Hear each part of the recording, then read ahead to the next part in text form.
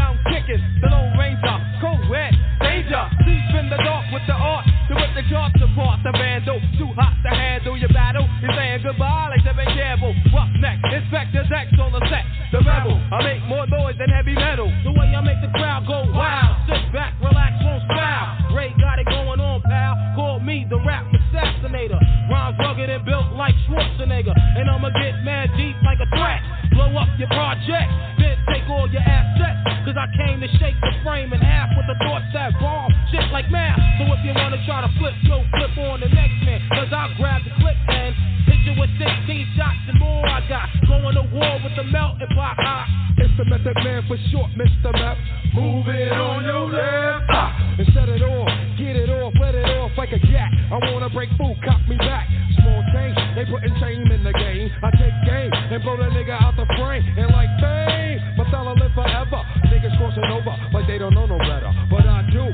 True, can I get a sue? Enough respect due to the 1-6 ooh. I mean, oh, yo, check out the flow like the Hudson or PCP. When I'm dusting, niggas off because I'm hot like sauce. The smoke from the lyrical blood make me ooh. What grab my nut gets cool. Ah, here comes my Shaolin style. True, B-H-B-Y-U. To my crew with the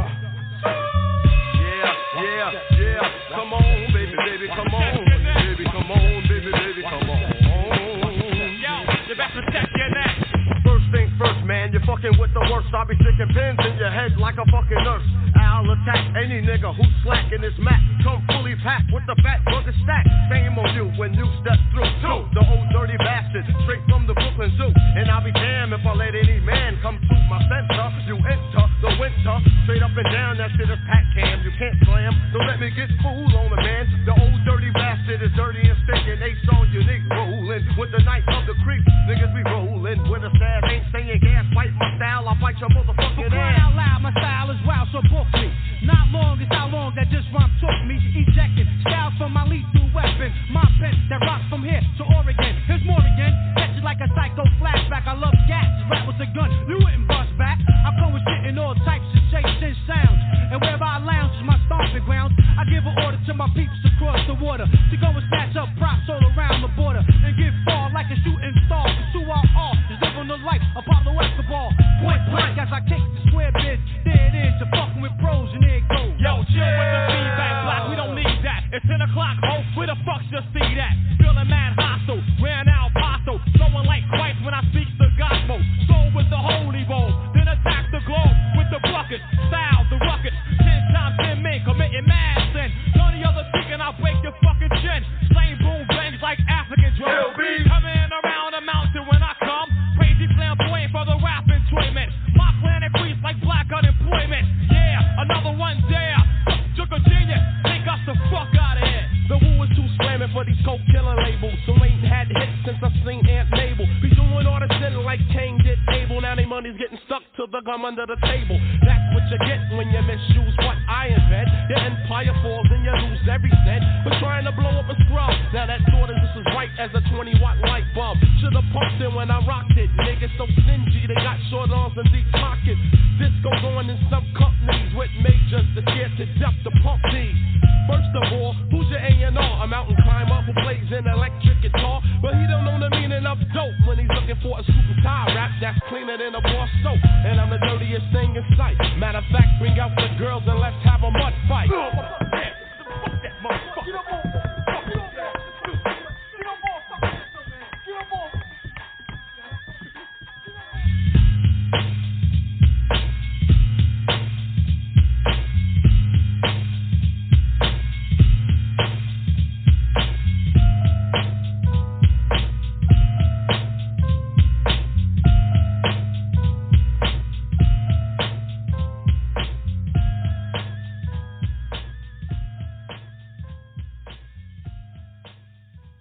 Welcome, everybody, to the latest edition of Logan Time Travelers Musical Legends Podcast.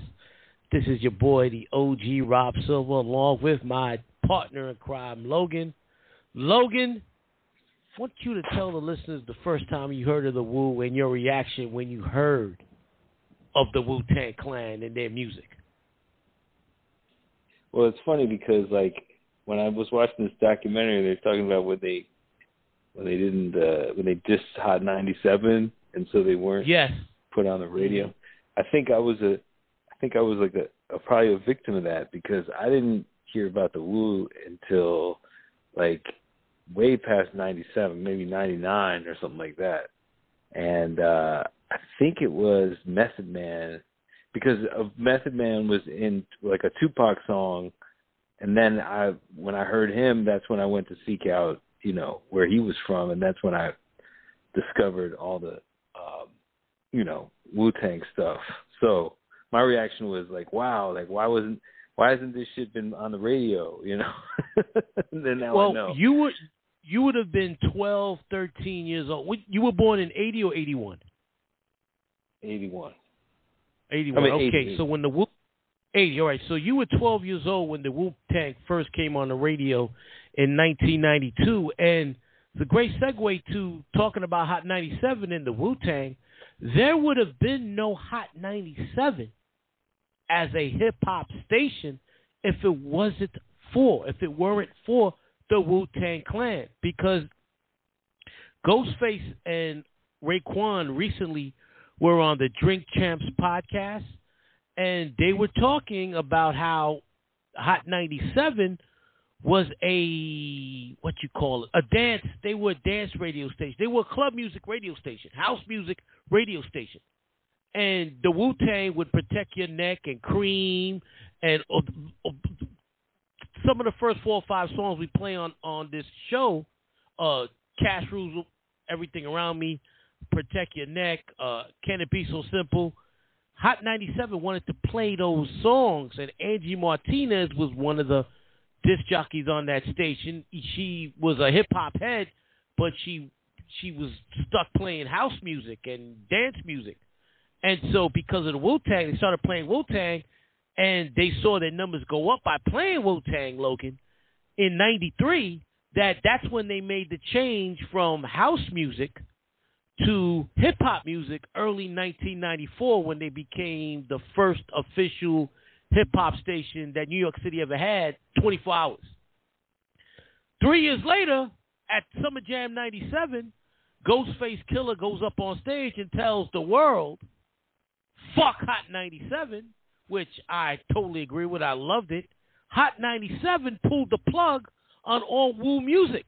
They stopped playing the Wu-Tang Clan, which was ridiculous, because we're going to play some of the songs later on in the podcast that people in New York City did not hear, but the rest of the country were hearing.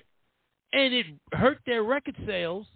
It hurt them as a group, because the number one hip-hop station in the country blackballed them, completely blackballed them, and you would have been 17 at the time. So you're listening to Jay-Z all day and Puffy and Mace all day on Hot 97 and not hearing the Wu-Tang Clan. So there's not a balance, because you got they're playing the drug dealing music, they're playing the flossy music with Puffy and Mace, but they're not playing what the Wu-Tang became in 97 and 99 with the Wu-Tang Forever and the W albums, a more social conscious group. You never heard those songs on the radio. The only way you could have heard it, Logan, was buying those albums, which you probably sought out after 99, when you probably heard Method Man on Got Your Mind Made Up, a song that we reviewed on the Tupac Part 2 podcast from All Eyes on Me, a verse in which Method Man destroyed. That was the song in which they edited his Hitler line off the record. So, yeah, and speaking of Method Man, Logan, and I'm glad you brought him up first, never heard a voice like his. He has such a commanding voice. It's damn hard to imitate. What's your step, kid? Just a great voice. And the Wu-Tang Clan had all these immaculate MCs. I always call the Wu-Tang Clan since the beginning the New York Yankees, Los Angeles Lakers of hip-hop, where you have these 8 to 9 guys that were all outstanding MCs on their own, all in one group. And the cream of the crop were Method Man, the GZA, Raekwon, Ghostface Killah, and Inspector Deck. These guys are tremendous. Ghostface, Raekwon, and Method Man, you could make an argument. If you were to tell me they're in your top 10 all-time MCs, I couldn't argue because they're that great. And that's what we'll be celebrating today, this incredible group who started a movement, who revolutionized hip-hop. When they came out, Logan, in 1993, when they exploded on the American landscape, it was pop. Because New York hip-hop had gotten buried by the West Coast. Because remember, at this point in time, Logan, Death Row with Snoop Dogg and Dr. Dre 92. were destroyed. Yeah, with the Chronic, was destroying all other record labels, record albums. They were played all over the radio stations. The Chronic was the first album that got steady radio play in New York City because even though Straight Outta Compton was a huge success in 88 and 89, that music wasn't played in New York. I'm old enough to remember because I was 20 years old when Straight Outta Compton came out. They didn't play NWA in New York, but they played the Chronic. And New York was in a major slump. And here comes the Wu-Tang Clan revitalizing New York hip-hop. And then following the Wu-Tang, a year later, you had Nas and Biggie with their debuts. And boom, New York is back on the hip-hop landscape. And it's a damn shame that 97. Yeah, they paved the way, without a doubt. And they also paved the way for these super groups. Today, the biggest super group in America right now is a conglomerate out of Buffalo, New York, called Griselda. I think you know. I don't know if you personally know her, but I think you know her through other people. Armani Caesar is part of that group, Griselda, which has Benny the Butcher, Conway. I mean, they are like today's Wu-Tang, where you have a conglomerate of all these great rappers all together under one umbrella. That was the Wu-Tang. They paved the way for all these New York rappers. And when you hear their styles, let's go to this song, Protect Your Neck. Inspector Deck starts off, and he kills it. Looking like your neighborhood Spider-Man. Right? That's just a great line. You hear the influence of, and you remember this group, you probably went back and listened to them, Das EFX. Das EFX had that. You hear the influence of Das EFX in Inspector Deck's voice. It's much clearer because Inspector Deck, while he didn't rhyme as fast as Das EFX, you could hear Das EFX like cadence in his voice. Raekwon is a student of Rakim, and Raekwon, one of the greatest MCs of all time. You hear it in his voice.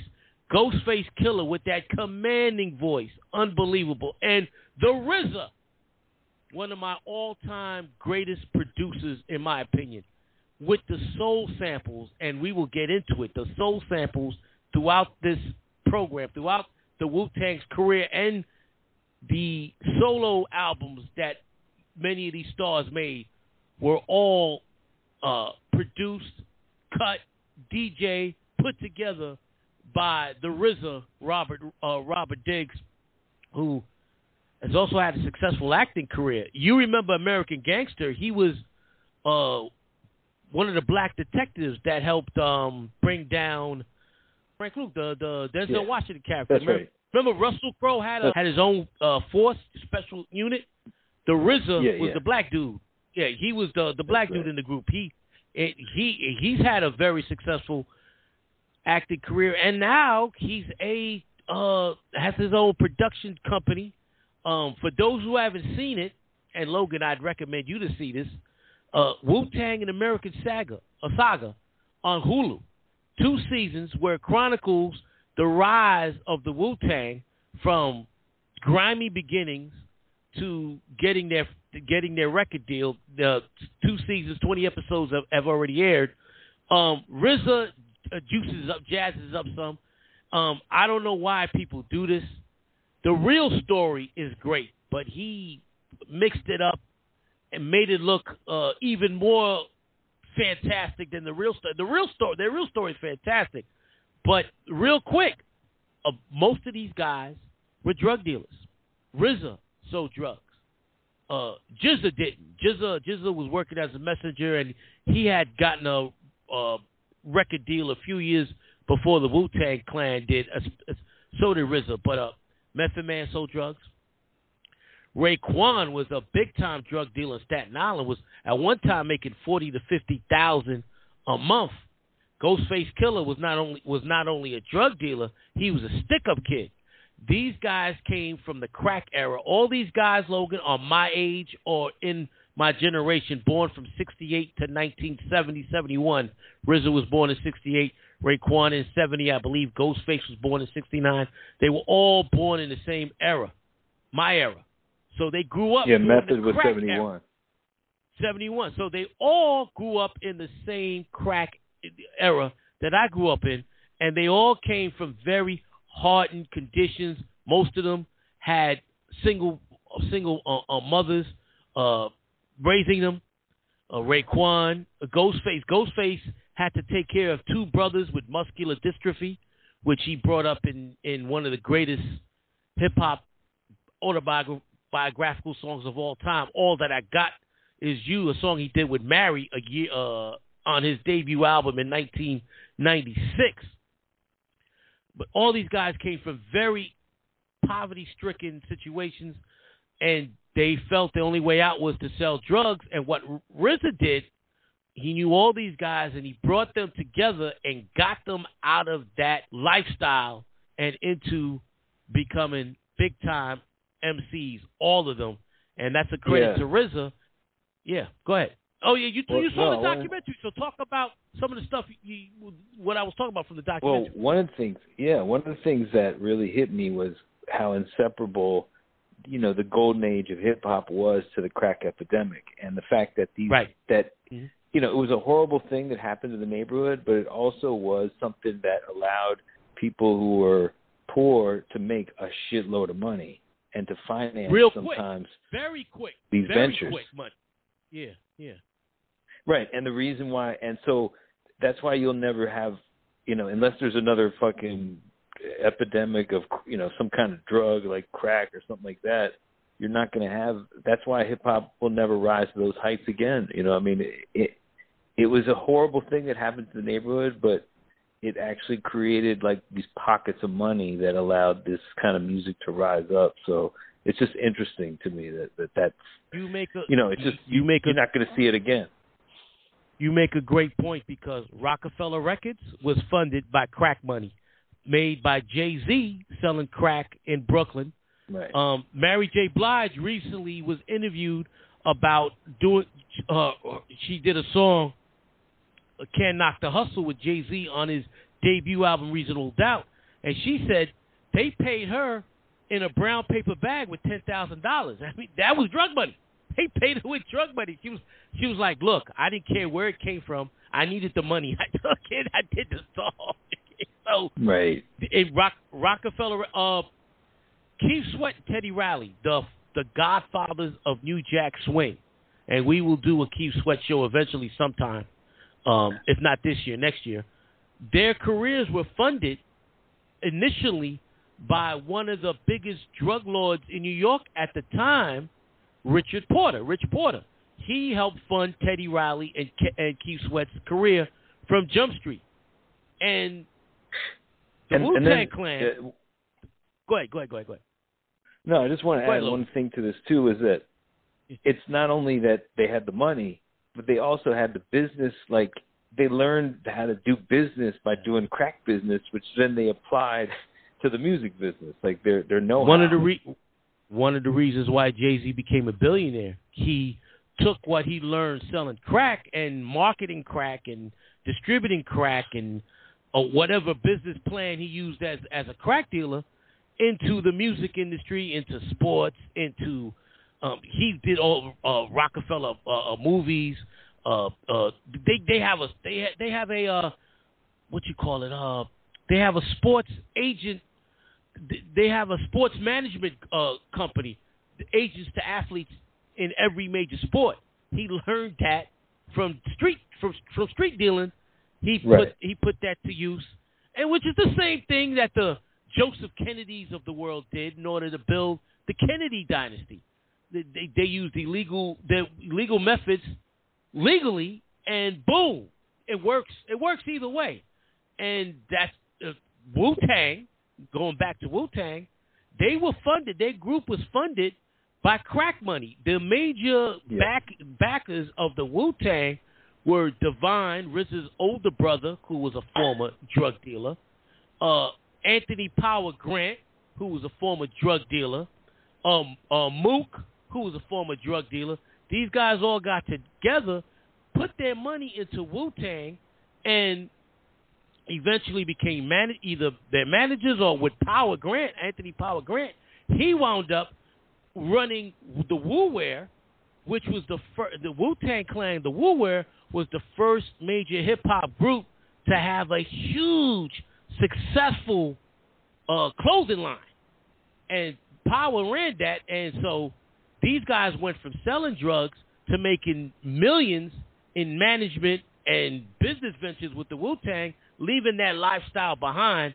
Perfect example of what Logan was saying, how you got a negative, you got this positive out of a negative. And one other thing I want to mention before we go on to the next song, Logan, is that also from this great, despicable era that was brought on by the government, loading up our communities with crack and cocaine and guns, is the stories that these young men could talk about in their rhymes that weren't the make-believe shit you hear today.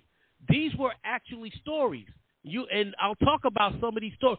A lot of the stories that Raekwon, Ghostface, RZA, and Method Man talk about in these songs, they lived it. And so you hear it in the voice, because we always say, Logan, that the greatest songs by artists, any artists of any type of genre, country, hip-hop, R&B, rock, are the autobiographical songs. And many of these songs are autobiographical. And with that, Logan, you can go on to the next song. Hey, you know, everybody's talking about the good old days, right? Yeah. Everybody, the good old days, the good old days. Good old days. Well, let's talk about the good old days. Let's talk about them shit, man. Hold up, baby. Take you on this lyrical high real quick. 1993 exoticness. You know what I'm saying? Let's get technical. Where's your bone at? Get up on that shit, alright? Yo, started off on the Allen, AK Shallow, niggas wailing, gunshots thrown and phone dialing. Back in the days, I'm 8 now, making a tape now. Ray gotta get a plate now. Ignorant and mad young, wanted to be the one till I got loud. Felt one. Yeah, my pops was a fiend since 16, shooting that's that shit in his bloodstream. That's the life of a crimey, real life crimey. If niggas know the habits behind me. Day one, yo, growing all up in the ghetto. Now I'm a weed fiend, jetting the palmetto. In Medina, yo, no doubt, the dog got crazy clout, pushing a big joint from down south. So if you're filthy stacked up, better watch your back and duck, cause these fiends, they got it cracked up. Now my man from up north, now he got the law, it's solid as a rock and crazy saw. No jokes, I'm not playing, get his folks, Desert Eagle his dick and put him in a yoke. And to know for sure, I got wreck and rip shot, I pointed a gat at his mother's knot. Word up. Fuck that. Dedicated to the winners and the losers. Dedicated to all Jeeps and Land Cruisers. Dedicated to the wives, 850i. Dedicated to niggas who do drive-bys. Dedicated to the Lexus and the Ag. Dedicated to MPV Spec. Nigga, Yo, taking the fly cliche, doing duets with Ray and A. Happens to make my day. Though I'm tired of busting off shots, having the rock knots, running up in spots and making shit hot. I'd rather flip shows instead of those hanging on my living room wall. My first joint in the window. I want a lamp, I want to be in the shade, plus spotlight, getting my dick broke all night. I want to have me a fat yacht and enough land to go and plant my own cess crops. But for now it's just a big dream, cause I find myself in a place where I'm last seen. My thoughts must be relaxed, be able to maintain, cause times has changed and life is strange. The glorious days is gone and everybody's doing bad. Yo, mad lives is up for grabs. Brothers passing away, I gotta make way. Receiving all types of calls from upstate. Yo, I can't cope with the pressure, settling for lesser. The God left lessons on my dresser, so I can bloom and blossom, find a new way, continue to make more hits with Ray and A. Sunshine plays a major part in the daytime. The mankind Ghostface carry a black 9, nigga. Word up. Song like that. Can it be that it was all so simple then? Can it be that it was all so simple then? Can it be that it was all so simple then? Can it be that it was all so simple then? Can it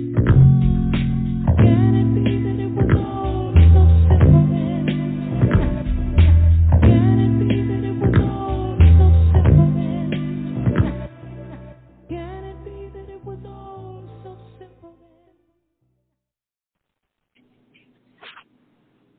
Just a beautiful, beautiful soul sample from Gladys Knight's The Way We Were version. I believe Barbra Streisand did the original. Well, Gladys Knight did the remake. And the RZA, one of the godfathers of using soul samples in hip-hop records, uses this perfectly. Can it be that it was all so simple then? There's a book I want to recommend everybody to purchase when you get a chance. It's Raekwon's autobiography that came out late last year called From Staircase to the Stage. And in this song, you hear a couple of moments of what happened to him in real life. Once again, an autobiographical song that just makes it boom. Because this song with Raekwon and Ghostface is the beginning of a partnership as far as making music together outside of the Wu that continues to this day. They're touring right now. He talks about he caught a hot one, blah, blah, blah. When he was a drug dealer, I believe he was 18 years old at the time, Logan, his partner in crime had beef with another guy, and the other guy was shooting at that guy. Raekwon tried to hide from the bullets, and when the shooting ended, he realized he got caught 4 times in his legs and arms, but the bullets went right through. He was lucky he survived. His mother rushed him to the emergency room, but he survived. Then he also talks in this song about his father being a fiend since the age of 16, putting that shit in his bloodstream. His father was a heroin addict, and his father died at a very young age from a heroin overdose. So once again, we have an autobiographical song making the song even greater because the guy doing the music is talking about real life experience. And Ghostface talking about, I love how he ends the song positively, like he's going to leave this drug game behind because he has a single that just went gold, and now he can concentrate on music and leave this horrific criminal lifestyle behind, which they both did. Logan, your thoughts on this song? This is a song where you see their spirituality, and that they actually are. They are really thinking on like almost like a Eastern spiritual level, which they derived from watching kung fu movies. It was a combination of kung fu movies and the teachings of the 5% Nation. The teaching of the 5 what? The 5% Nation. The 5%. They were 5%ers. The entire Wu-Tang Clan were members of like Rakim, like many MCs at the time. They derived their teachings from the 5% Nation, and they incorporated it into their rhymes. Remember, in this song, Ghostface goes, "Got the lessons on my dresser. Read the lessons on my dresser." That's the lessons, the mathematics of the day from the 5% Nation. So it was a combination of being a 5%er and watching the Kung Fu flicks. All of these guys were heavily into the Kung Fu flicks. They would go to RZA's house and watch it, and they'd watch the same movie, Logan, 4 or 5 times on video cassette. And they would study it. Have the line about the Wu-Tang Clan. There's a line about the Wu-Tang Clan in one of those movies, so that's what they got the name. And Shaolin. They renamed Staten Island Shaolin because that was a crew that they were watching, a movie that they were watching on one of the tapes that the RZA used to always play at his house. So, yeah, it was a combination of both, and you see it. And you'll hear some songs later on where it sounds like it could be the soundtrack to a Kung Fu movie. Yeah, and then also the most racist area in the world, like in New York, almost is man. Staten Island, Man, the documentary touched on it, and in Raekwon's book, he talked about when he went to, I believe, New Dorp High School, where every day they were being called the N-word. The black kids that were being bused from the Park Hill and Stapleton projects to New Dorp High School. Raekwon had to endure that every day until he eventually dropped out and became a full-time drug dealer. But for the first couple of years he went to high school, he had to deal with that shit every day. And Logan, you're right. I think Staten Island, Howard Beach, and Bensonhurst is probably the 3 most racist sections of New York City. Still today. Yeah, still to this day. Right. Yeah, no, it hasn't. But back if anything, it's gotten worse. Well, back then, I mean, you can imagine it was like being in the Deep South. I mean, it's just, and even in the Deep South, they weren't like that. So it was even worse. So they grew up. And before you, go ahead, finish, and I'll piggyback. Well, I was just saying they grew up amongst that. So like in a way, like they were. They were singing about shit that eventually would become problematic throughout the whole country. But go ahead. Mm-hmm. Yes, you're right. You're 100% right. And Raekwon brings up all of that in his book, and the stuff they had to go through the entire childhood. And it's crazy. You saw that in the documentary, and it's written in Raekwon's book. They didn't focus much on that in the Wu-Tang dramatic series, Wu-Tang: An American Saga, but they did talk about police. They did show scenes of police brutality and how the police treated them back then, and the police were real. Whether they were white or black, Logan, they treated them kids like they were all criminals. Unfortunately. Yeah. No, I mean maybe this is where they got that. That Denzel character from that, because there's that one cop in the documentary who it turned out to be like a tyrant, and he used to fuck with little kids and shit like that, and he was a black man, he wasn't white. Which they portrayed in the series.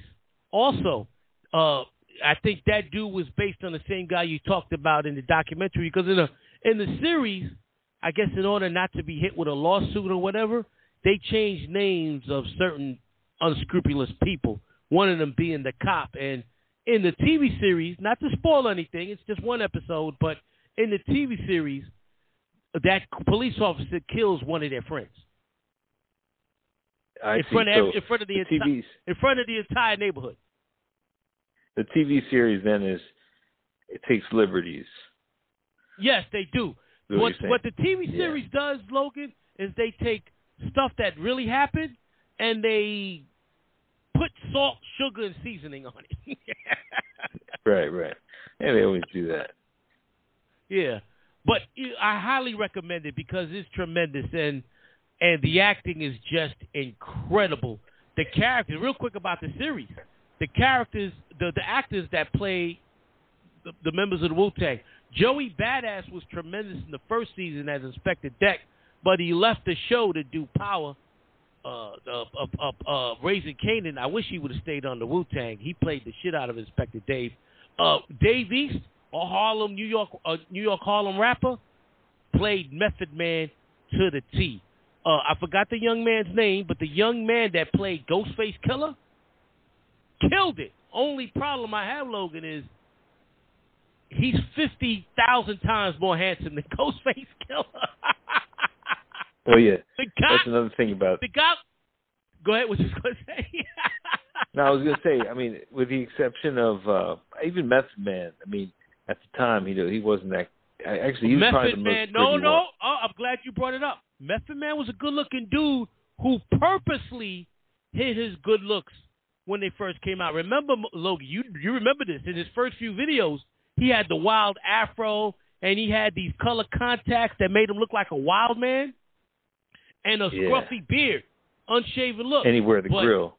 Yeah. And he wear the grill. So he looked like, God damn, who the fuck is this dude? But when he shaved all that off, when you saw him do the Mary J. Blige duet, You're All That I Need, a year later, then the women was like, oh shit, he's a good looking dude. And today, oh yeah, they're dropping their panties for him. 51 years old. I mean, women are coming in their pants just looking at him on TV. Yeah, they're creaming. He was a good looking dude. He hit it because I think he didn't want people to think he was soft, people to think he was a pretty boy. He was a good looking dude who made himself look crazy in order to fit in with his persona as an MC. But eventually he grew out of that. Once he grew out of that, in order to fit in with how they looked, how shitty, because the rest of them are pretty ugly. Him and RZA are the best looking dudes in the whole group. Because, like you said, the dude who plays Ghostface is a good looking dude. Ghostface never looked like that. But he played Ghostface. Old Dirty Bastard, man, come on. Oh, the dude who played Old Dirty Bastard looks like his son. Oh my God, he looks like his son. T.J. Adams, God bless you, brother. You were born to play Old Dirty Bastard. He looks more like Old Dirty Bastard than Old Dirty Bastard's son, who looks like Old Dirty Bastard. I mean, wow. Recently on Twitter, T.J. Adams, the actor who plays Old Dirty Bastard in series, tweeted to all his followers, please leave my mother alone. You keep asking her, did she ever sleep with Old Dirty Bastard? No, he's not my father. Damn. Yes, I know. That's crazy. Yeah, and the guy who played Raekwon, I believe is Shameik Moore. Shameik Moore, who played Raekwon, knocked it out the park. The casting was great. Actually, in my opinion, the worst actor is the most famous actor of the crew, the star of Moonlight, the adult boy that becomes a homosexual in Moonlight. He plays RZA, but he's robotic because he's trying to talk like RZA, but it sounds forced. He goes, "We must come together. We are the Wu." RZA has a staccato like that, but it's much more with a New York accent, much more fluid. My man, he just tries to talk like RZA, but it sounds too robotic. Other than that, tremendous show. But since he's got the most lines, because he's the leader of the group playing RZA, it gets annoying at times. Yeah. I haven't seen it, but I'm going to check it out. Oh, you and your wife will love it, man. I'm telling you. It's the first 2 seasons are on Hulu. They're currently working on the 3rd and final season, and I got a feeling where it's going to. I got a prediction to where it's going to end, and we'll talk more about that later because it ties into the biggest tragedy that happens to the group. All right, big man, on to the next song. Tiger style. Yo. Wu-Tang Clan ain't nothing to fuck with. Wu-Tang Clan ain't nothing to fuck with. Wu-Tang Clan ain't nothing to fuck with. There's no place to hide once I step inside the room. Dr. Doom, prepare for the boom. Bam! Oh man, I slam. Damn, I scream like Tarzan. I be talking and forcing, my style is awesome. I'm causing more family feud than Richard Dawson. And the survey said you're dead. Baby flying girls hit shots off your fucking head. Mr. Who is that? Hey yo, the Who is back? Making niggas go whoa, like I'm Super Cat. Me fear no one. Oh no, here comes the Wu-Tang Shogun. Kill us to my eardrum. Put the needle to the groove, I get screwed and I'm forced to fuck it up. My style carries like a pickup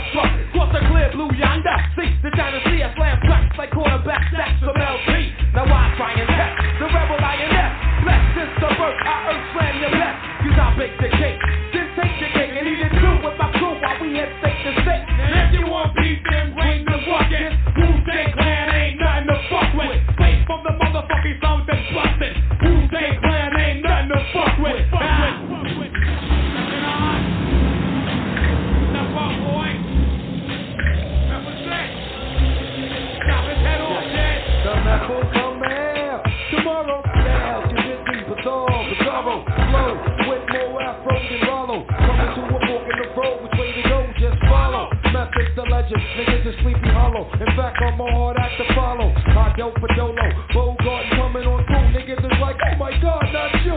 Yes, I come to get a slice of the punk in the pie. Grab a dude and die. Check my flavor, coming from the rhythm with the show for the razor. Who make me reminisce true like danger? Who? I'm rubber, niggas it's like glue. Whatever you say, bro, talk me, shakes me, killer.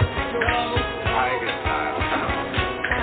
Tiger style. Wu-Tang Clan ain't nothing to fuck with. Wu-Tang Clan ain't nothing to fuck with. Wu-Tang Clan ain't nothing to fuck with. Wu-Tang Clan ain't nothing to fuck with. Nah, yeah, representing Brooklyn, Queens, Long Island, Manhattan, Park, the rugged lands of Shaolin. Niggas from Virginia, Atlanta, our boys in Ohio, coming through with the crazy wyo. Yo, niggas from the store, my man Kelly Wu from the Gavin, Real Strickland, Jason Satan, yeah, true. My niggas swear I'm going down, boy. We ain't nothing to fuck with. The whole Texas mob, the Chicago mob, niggas from Detroit, fucking California squadron, coming through, know what I'm saying? The whole fucking West Coast, to the whole East, niggas from DC, down to Maryland, all the way over near Morgan State. Wu-Tang Clan ain't nothing to fuck with. All over the whole fucking globe, coming through, boy. Peace to the fucking Zulu Nation. Peace to all the gods in the earth. Bro, this bond, Wu-Tang Clan, chopping heads, boy. It ain't safe no more. Peace.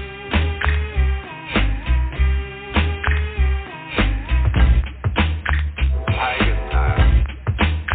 Tiger style. Tiger style. Tiger style.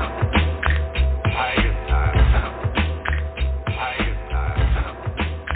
Tiger style. Tiger style.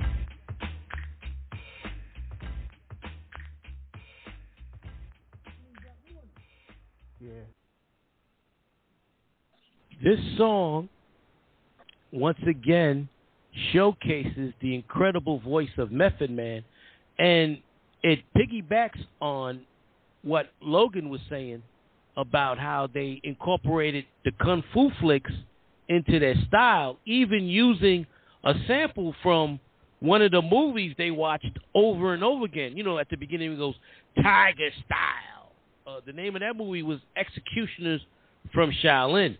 But the standout verse on this song, and I think this was done on purpose, Logan, because RZA had a plan as to what MCs would come out first with solo albums, and he always knew that Method Man, with his look and his incredible, unique style of MCing, that voice, Method Man has one of the most,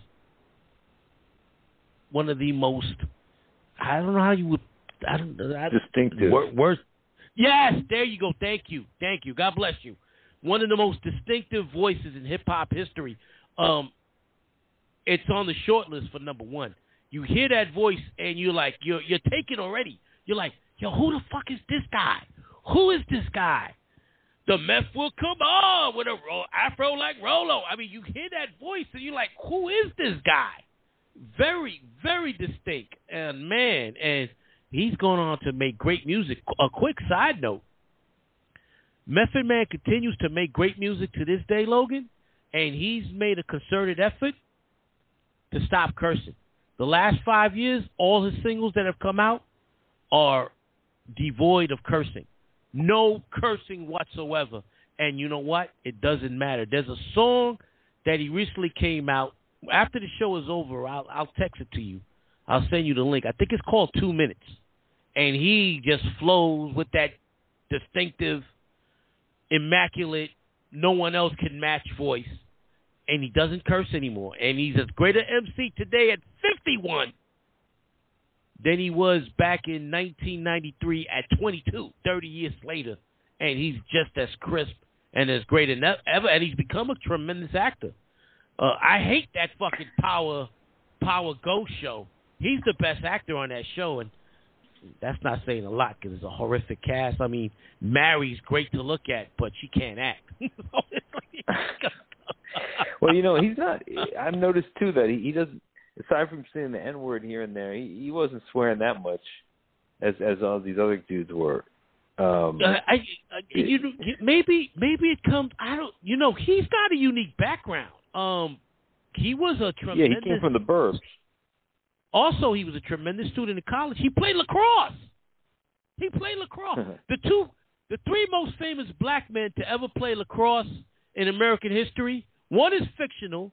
My man Bunk on The Wire, the played by Wendell Pierce, the McNulty's partner. Jim Brown, one of the greatest lacrosse players of all time. I think he's in the College Lacrosse Hall of Fame. And Method Man. Method Man played lacrosse in high school. And according to those that watched him and his former teammates, damn good. So, yeah, he was from the burbs, but he moved to Park Hill, I think, in his teen years because he got separated from his parents and for a while was living with Inspector Deck while he was struggling and selling drugs. So, yeah, and you can hear it in his voice because his voice is different than the rest of the group. Man, we will definitely do an episode. This will be the only episode we do on the Wu-Tang as a group. When we do future Wu-Tang episodes, one will be on Method Man, one will be on Ghostface Killah, and one will be on Raekwon, because all three of those MCs have had spectacular solo careers, just incredible solo careers. Yeah, I mean, Method Man just kills his verse on this song, and I love how it starts in there, Tiger style, Wu-Tang ain't nothing to fuck with. Of course, Logan, this song got no radio play, because how the hell do you edit Wu-Tang ain't nothing to fuck with? Well, and that's what I also like about their approach to it. They did not give a fuck like about whether they've got radio. I mean, we like getting radio play. It's good, but we don't care. You know, we just want people to be bumping this shit. Now, the greatest story,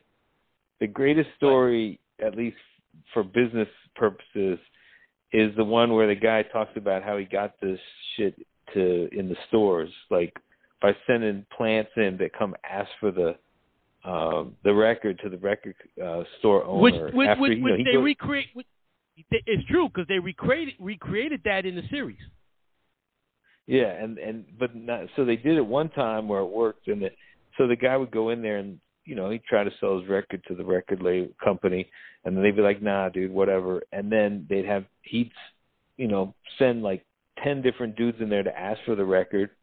And then one time, he goes in there and he's with one person who's asking for the record, and he plays the record in his like boom box to the guy, and he's like, oh, you want this? And the guy's like, yeah, that's that shit. And they're doing all this in front of the record store owner. And then you have someone else come from the corner of the store and be like, "Oh shit, I've been looking for that." And then all of a sudden, like the whole store is filled up with people like asking for the song. And so he says, "Shit, man, I got this whole box here of those songs. So if you want it," and then the record store owner comes in and is like, "Nah, man," and he buys the whole box from the guy, and that way. And he said we did that trick in every fucking little town, every place that there was a record store. We pulled that fucking scam and got our record in there. So I thought that was great. That was great. They recreated that scene in the TV series, but they weren't as exorbitant as real life. I think they only showed it that one time and acted like that's how that they were able to get a when they did get a record, they were able to get a what they call that when you the album signing, an album release, a date at the record store. So yeah, I mean that was album release party. Yeah, that was these are street dudes trying to get a deal, so they use a street method. They use it. Oh great, man, it was smart. Yeah, well, you know what? It worked. It worked eventually to the point where they didn't have to do that anymore. Man, I mean, I love this record and these guys, man, unreal. And we go on to the next song, which is probably their biggest hit. I'm not looking it up, but I think when a lot of people talk about the Wu-Tang, when you ask a casual music fan, what song do you think of when you think of the Wu-Tang Clan? I think it's Cash Rules Everything Around Me. That's the next song.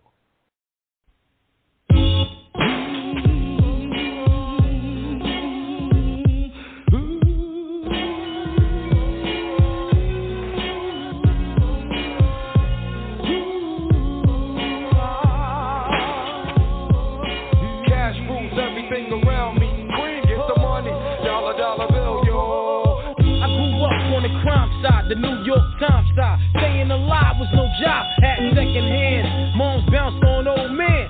So then we moved to Shaolin Land, a young juice, you're rocking the go-to, low goose. Only way I begin to G-York was drug loot. And let's start it like this, son, rolling with this one and that one, pulling out gas for fun. But it was just a dream for the teen who was a fiend. Started smoking wools at 16 and running up in gates and doing hits for high stakes, making my way on 5 skates. No question I was speed for cracks and weed. The combination made my eyes bleed. No question I would flow off and try to get the dough off. Picking up right boys on board. My life got no better. Same damn low sweater. Times is rough and tough like leather. Figured out I went the wrong route. So I got with a sick tight click and went all out. Catching keys from cross seas, rolling in MPVs. Every week we made 40 G's. Yo, brothers, respect mine. I ain't gonna tech now. Bow, move from the gate now. Cash rules everything around me. Cream, get the money. Dollar bill, yo. Cash rules everything around me. Cream, get the money. Dollar bill, yo. It's been 22 long, hard years. I'm still struggling. Survival got me bugging, but I'm alive on arrival. I beat back the tape of the streets to stay awake to the ways of the world. Deep. A man with a dream, with plans to make cream, was fail. I went to jail at the age of 15. A young buck selling drugs and such, who never had much, trying to get a clutch on what I could not touch. The court played me short, now I face incarceration. Patient, no one upstates my destination.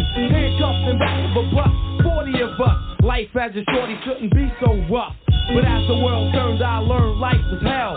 Living in the world no different from a cell. Every day I skate from Jake, giving take, selling bass, smoking bones in the staircase.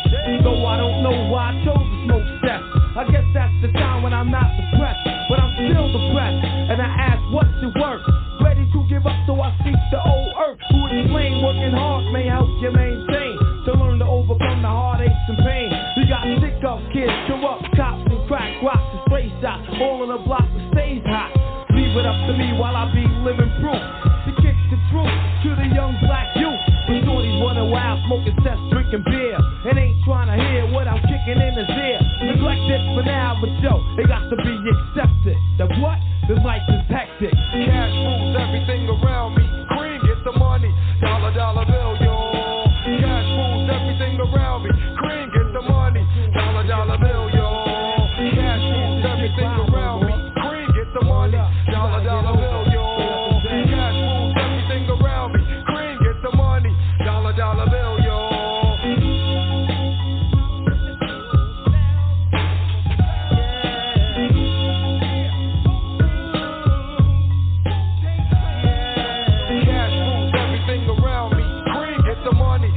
Dollar bill, yo. Cash rules everything around me. Cream, get the money. Dollar bill, yo. Cash rules everything around me. Cream, get the money. Dollar bill, yo. Cash rules everything around me. Cream, get the money. Dollar bill, yo.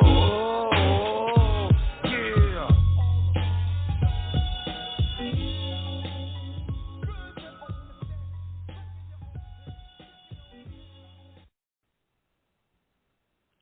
Another autobiographical song that was tremendous. The two dudes on here with their verses, Raekwon and Inspector Deck, what they rapped about, their verses, what they rhyme about in this song, actually happened to them in real life. Inspector Deck went to jail at the age of 15, like he says in the song, at the age of 15, because he got caught selling drugs.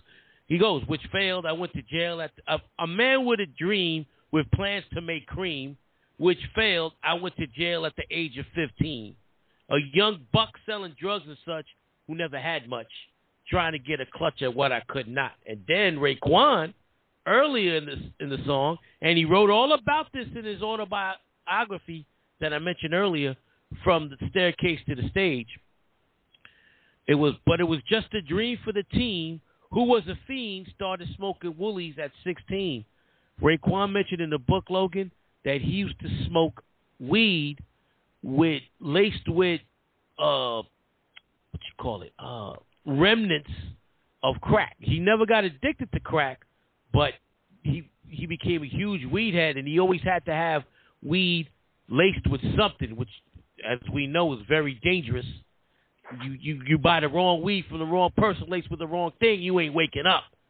And so he talks about this in the song, and then he talks about I got with a sick ass click and went all out, catching keys from cross seas, rolling them MPVs. We made 40 G's. Yeah, he talks about all that in the book.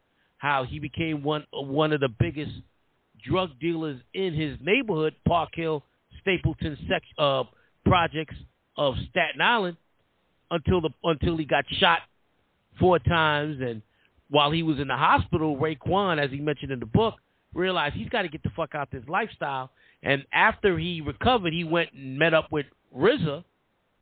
RZA had a studio in his apartment that MCs from all over the city, even, regardless, not even besides Staten Island, Brooklyn, Bronx, whatever would come, and because RZA had a reputation of being a great beat maker.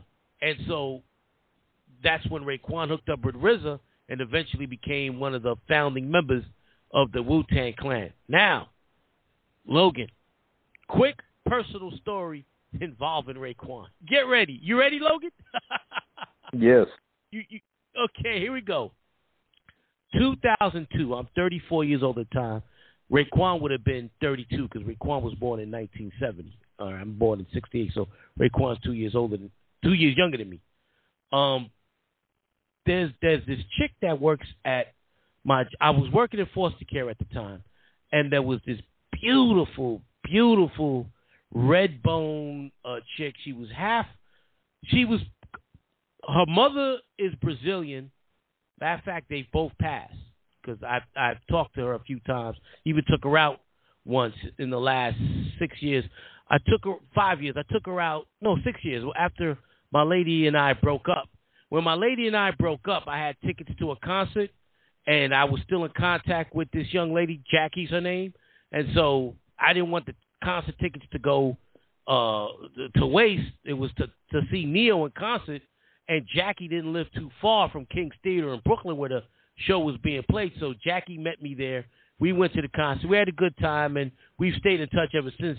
I'll get more into that later. But in 2002, Jackie was a social worker at the foster care agency I was working at, and she born and raised in Staten Island. Jackie at the time, Logan, was 25 years old. All right, I at the time was 34, and Raekwon was 32. So I take Jackie. I start flirting with Jackie all the time, and Jackie was like, "I see you like concerts, Rob. How come you never take me to a concert?" And at the time, Logan, remember I told you doing the DMX podcast, like between 1999 and 2003, I was seeing 3 different women at the time. None of it was serious, but they could have their own boyfriends. I wasn't sweating them, but because I was a single father working full time, I didn't have time to devote myself to a full time relationship. So I was seeing 3 different women at that time. So Jackie overheard me talking in the cafeteria about a concert. It was Alicia Keys' concert I had seen at Jones Beach. And Jackie was like, "How come you never asked me to go to a concert? We always talk about movies and stuff.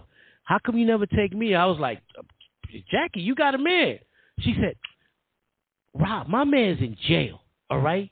So I'm free right now. So when you want to take me to a show, take me to a show." So I took her to a show August of 2002 at Jones Beach, the Jones Beach Theater. Logan, if you've been to that theater, you know every seat in that theater is a great seat, and it's right by the water. So if it's 85 degrees during the day, it's perfect weather to see a concert. It's not too hot. Boom. And it was a beautiful day that day. We went. It was August of 2002. We went to see Jay-Z in concert. And Logan, it was the worst concert I ever attended. Jay-Z was fucking horrible. He was horrible. Him, Memphis Bleek, Dame Dash, they were all up on the stage, and it was like statues. All right, the music would play, Jay-Z would rhyme, and he was standing in one spot. It was horrible. And Jackie was like, "God damn, I love Jay-Z, but this is garbage. I said, I know. Her phone rings, middle of the concert. Guess who was calling her on the phone? I don't know. Raekwon. Okay, Raekwon. Raekwon was calling Jackie. Jackie had met Raekwon a few days earlier. Matter of fact, she had told me about it, and it had slipped my mind. She met him at a club, and he was dead drunk. And Raekwon was very aggressive, and he was like, "Yo, ma, what's up?" He even told her, "Man, you got a pretty face and a fat ass. What I got to do to get with you?" Jackie's biggest problem back then, the reason why she was with the dude she was with, she was looking for a man to take care of her. Despite the fact that she was a very intelligent black woman, she was looking for a man to take care of her. And her boyfriend couldn't because he was in prison for selling drugs. So she saw Raekwon as, man, this is a dude that could take care of me. And she was telling me about it, and I didn't think much of it. We went to the concert, but he's calling. And she puts him on speaker, and you could tell he's drunk. "Yo, ma, can I see you tonight, baby?" And she's like, "Well, I'm at a concert right now. I'm seeing Jay-Z. Call me. I'll call you after the show." Mm-hmm. "All right, ma. Don't make it too late. I really want to see you, ma." So she hangs up. We see the show. She's driving. I've never owned a car in my life. Every woman I ever dated or went out on a date had a car. So she invites me over. I was like, "Oh, but wait a minute. Raekwon called you. Why don't you get with him?" "Oh, you heard him, Rob. He's fucked up. I'll see him another time. Why don't you come over to my crib? I'll make you a drink." I said, "Jackie, I don't drink." "Oh, I'll make you something to eat. We'll sit and talk." Right? She lived in the Stapleton Projects. She had an apartment in the Stapleton Projects. So we went upstairs. She can cook her ass off. She made some shrimp for me. And then one thing led to another, and we wound up in bed. All right. 3 o'clock in the morning, her cell phone goes off. And guess who it is? "Yo, ma! Wow. Yo, ma, you up?" And Jackie was like, "Yeah, you." She was playing because she was wide awake because we were just rummaging through the sheets 15, 20 minutes earlier. And she was like, "Oh, come on, Ray, you woke me up. Come on, ma, I'm wide awake. Let me come pick you up. Let's go out." She said, all right, "I'll call you back." And she looked at me, and I said, "Yo, go for yours. You want to get with Raekwon? You talking about, go get yours, all right? Matter of fact, I'll leave right now." She's like, No, Rob. Here's a spare key. Get some rest, and when you leave, you can give me the key at work when we see each other the next day. Because we were both calling out that day. No way in the fucking world. It's 3 o'clock in the morning. I had eaten her ass out. There's no way in the world I'm going to work at 8 o'clock in the morning. Staten Island, I lived in the Bronx, in the South Bronx at the time. I'm going home. I'm going to pick up my son, and I'm going to sleep the day in. So, all right. I went back to sleep. She told Raekwon where she was, and she asked him, "You know how to get there?" "Oh, come on, ma. I grew up in Park Hill, Stapleton, right around the corner. Come on, ma. I know where you at. I'll call you when I get there." So about, not even 15 minutes later, that motherfucker was there. Motherfucker was thirsty. Called her, and she was like, all right, Rob. I'll see you tomorrow or the next. I'll see you tomorrow because we're not coming to work today. All right, so I go back to bed. She calls me on my cell phone, and she's crying. And I'm like, "Jackie, what's the matter?" Don't leave yet. I got to talk to you." All right, so he drives her back.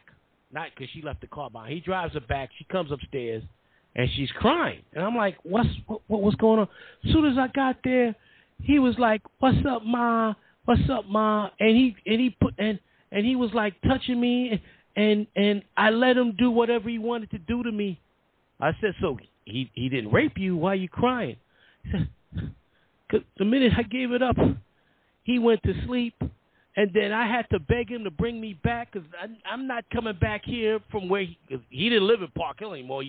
He's an established rapper. He's living in some condo or something out in Staten Island. I don't know where it was. So he finally brought her back, and she was like, "You want me to call you later?" He was like, "Nah, baby," and he drove off. And so she's like, "I can't believe he treated me that way." And I'm thinking in my head, you know what? I can't blame Raekwon. He saw her for what she wanted, and he took advantage of it. Shit, what the fuck? I was doing the same thing. What the fuck? What the fuck? I mean, she a pretty girl with a fat ass, but she's very materialistic. You can't have a serious relationship with a chick like her. Not at that point. And, man, she was crying. So I spent the rest of the day with her. She laid on my chest for the rest of the day, and she was telling me about her man and how they met in the whole nine. And I really didn't want to be there anymore because, I was like, yeah, she God damn, I wish she would grow up and get this shit. She's 25 acting like a 15-year-old. Yeah, well, she knew what she wanted. Yeah, so a decade later, 2012, 2013, she follows me on Twitter, and we start talking again, and she tells me about the man that she was with at the time that was in prison. When he came out, she got back with him, and she got pregnant by him twice, had 2 kids, and after the second son was born, he got caught again and was doing Rockefeller drug law time. And anybody knows what Rockefeller drug law time is, I believe, and people could correct me out there, it's either 15 or 25 to life for your third drug-related felony. So he ain't coming out no time soon. 3 strikes. All right? Yeah, 3 strikes. The 3 strikes Rockefeller law. So she was telling me about, but she said since he's been in jail, she got a master's in teaching. She's a teacher, high school teacher. The kids love her. And the one time we did go out to see Neo, I could see the change in her. I could see that she no longer was materialistic. She was budgeting her money. She had a what you call that shit when your tire's fucked up? A donut? Is it a donut to help you drive while you get a new tire? Is it a donut on your car, Logan? Your spare tire? No, when you don't put a spare tire, when you're driving on a car with the wheels fucked up, but you got something there in order to get you from point A to point B. Is it a donut? Oh yeah, okay, yeah. I guess it is called donut, yeah. Yeah, she was right, and I was like, "You got to get this tire fixed." She said, "Yeah, I'm on a strict budget, Robert. My son's father, he's locked up. He's got no money, and I'm working on the teacher's budget." And she had bought a house, and she had a tenant, and so she was living day to day. And it's funny when her and I worked together back in 2002. She was always wearing Gucci this, Versace that. In 2016, the one time we went out, she would have been, 39, 40 years old. And she looked like a mature 39, 40-year-old woman. And she was still drop dead gorgeous, still with a great fucking body, but her head was put together. I didn't get with her because I was still in love with my lady that I eventually got back with, so it would have just made things worse. But I am proud of Jackie. Jackie has turned her life around despite what happened with her and the father of her sons. And she texts me from time to time to check up on me, and she's doing well. So kudos to Jackie. Good. She's a homeowner, and her sons are now 18 and 16. She never got with the guy. She never got with him. Who, Raekwon? Yeah. She gave it up that night. That's why she came back crying. She gave it up right away. And as soon as she gave it up, she had sex with 2 dudes in 3 hours. That was the last time he saw her. That was the last time he saw her. Okay. He got what he wanted, and he was like, bye. I don't blame him. He saw her from a mile away. She was looking to get with somebody rich. Raekwon saw that. Right, but he didn't give her shit. He gave a dick. That's it. He gave a dick. That's it. By the way, it's funny. I told my lady that I was going to talk about a member of the Wu-Tang that was real thirsty calling a girl I was dating 20 years ago at a concert. And I was like, baby, guess which one? And she said right away, Raekwon. I was like, how the fuck you know? She said, around that time, 2001, 2002, she was at a club, and Raekwon was real drunk, and Raekwon was, Ma, you got a fat ass. So apparently that's his line. That's his line. That's his line. Yo, you my got lady a fat does ass. have a fat ass. Yeah, my lady was like, no, just leave me alone. And then Raekwon was like, man, fuck you stuck-up bitch, and walked away. And my lady Either said, it works or it doesn't.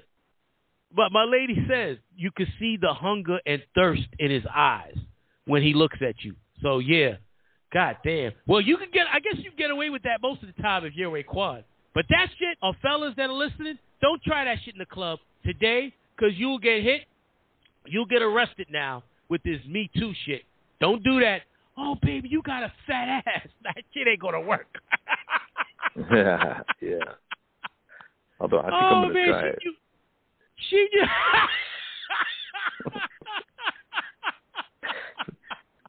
Might as well. Man.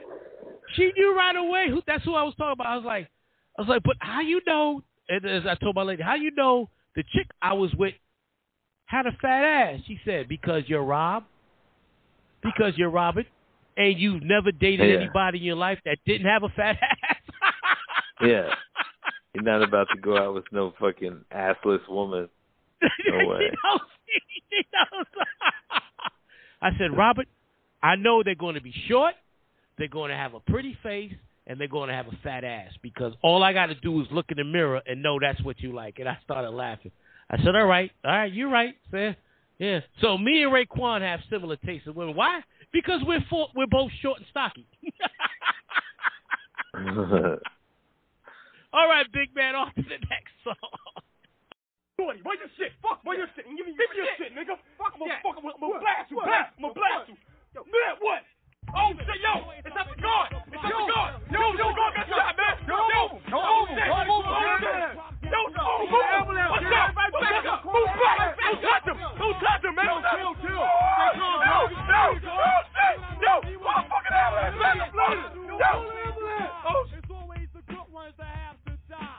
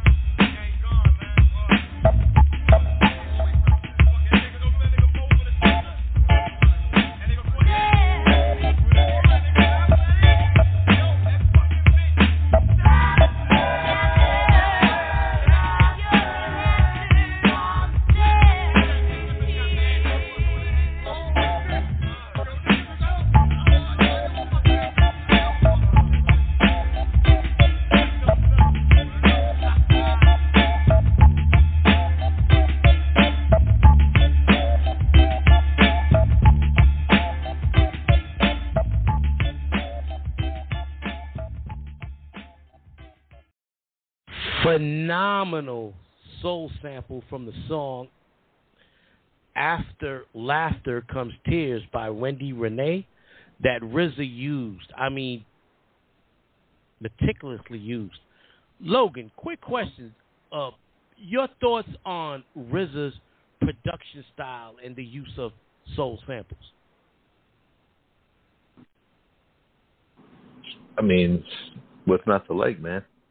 It's just like his sense of like melody is really great. I mean, that Cream song is the best, but it's just, I always thought that he had just a unique kind of feel for an ear-pleasing sound.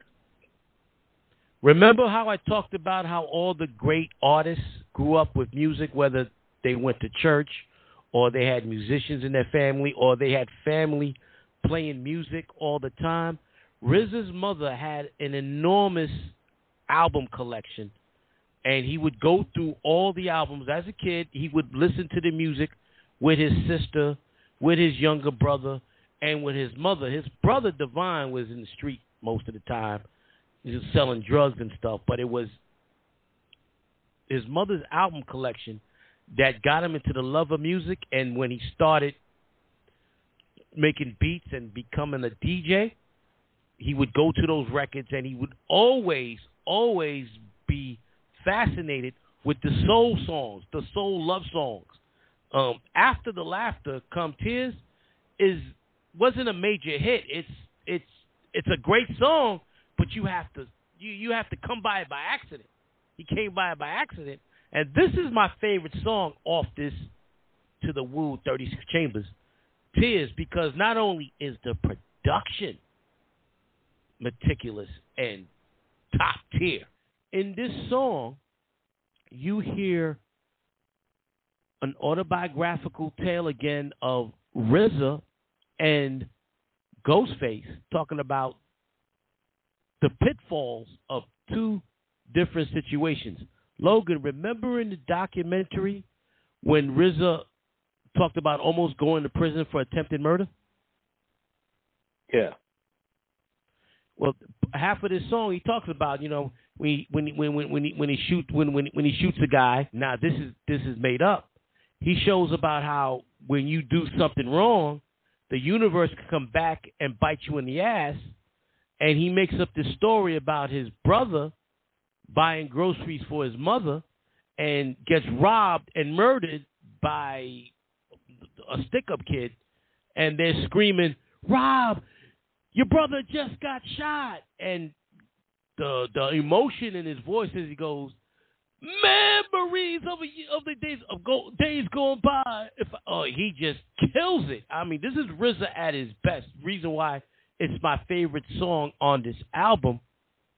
He shows incredible emotion as he's basically flowing with the song. Memories of how come the good one? How come it's always the good ones that have to die? And I never got to say these three words, and then you have that great sample. After laughter comes tears. And then Ghostface talks about him and a friend of his that used to hang out, and his friend gets with this chick named Stephanie, and he tells the dude, "Look, Stephanie been through all of us. Stephanie slept with all of us. You need to wear a rubber." The dude goes up in her raw and doesn't get sick right away, but keeps fucking with Stephanie. Wait, you're talking about it's Thelma, right?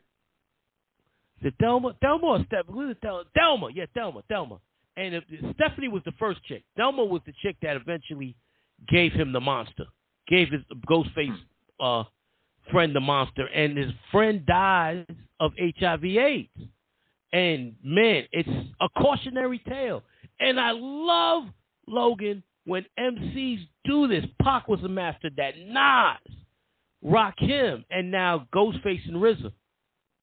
The Wu-Tang, on this album, they had such a broad range of topics, political, street, and here you have HIV and a child getting murdered by a random stick-up.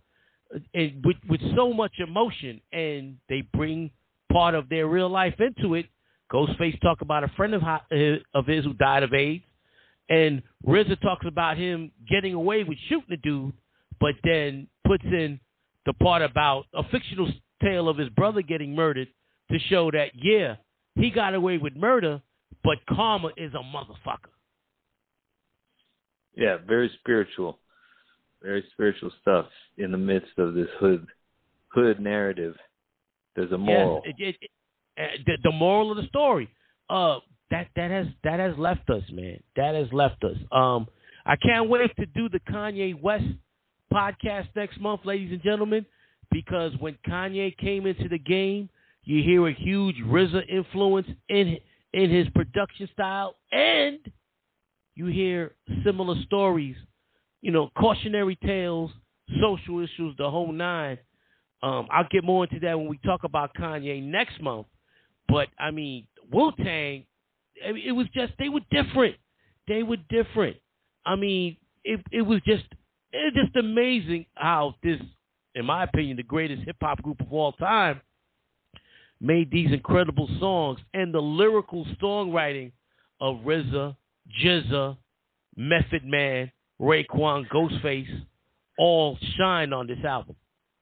They all have a similar cadence, like rhythm of the way they rap. It's interesting. Like they kind of learned, they taught each other, a style that's the Wu-Tang style. What? It's that Wu-Tang style, and also they were always around each other while they were recording. A lot of these guys knew each other since they were children. RZA, GZA, and Raekwon, as Raekwon mentioned in the book, met each other when they were in the second grade. All right? Ghostface and Raekwon met in junior high school. They went to the same junior high school in Staten Island. A lot of these guys, other members of the Wu later on, Capadonna, U-God, Master Killer, they all knew Raekwon as a teenager. These are guys that grew up together. So, yeah, of course, they're going to have similar styles. The two that stood out the most, though, was Method Man and No Dirty Bastard. They didn't have that Wu style. They had their own distinctive style. And we'll talk more about ODB later in the program because, in my opinion, and you saw the documentary can attest to this. It confirms that the heart and soul of the Wu-Tang Clan was Russell Jones, a.k.a. Old Dirty Bastard, because he was one of the greatest, if not greatest, hype man of all time. And he brought an energy that group needed after he died. The heart and soul of that group died, to be honest with you. And you could tell when they would talk. Remember the documentary when they would talk about his death and how each member had to fight back the tears? Yeah.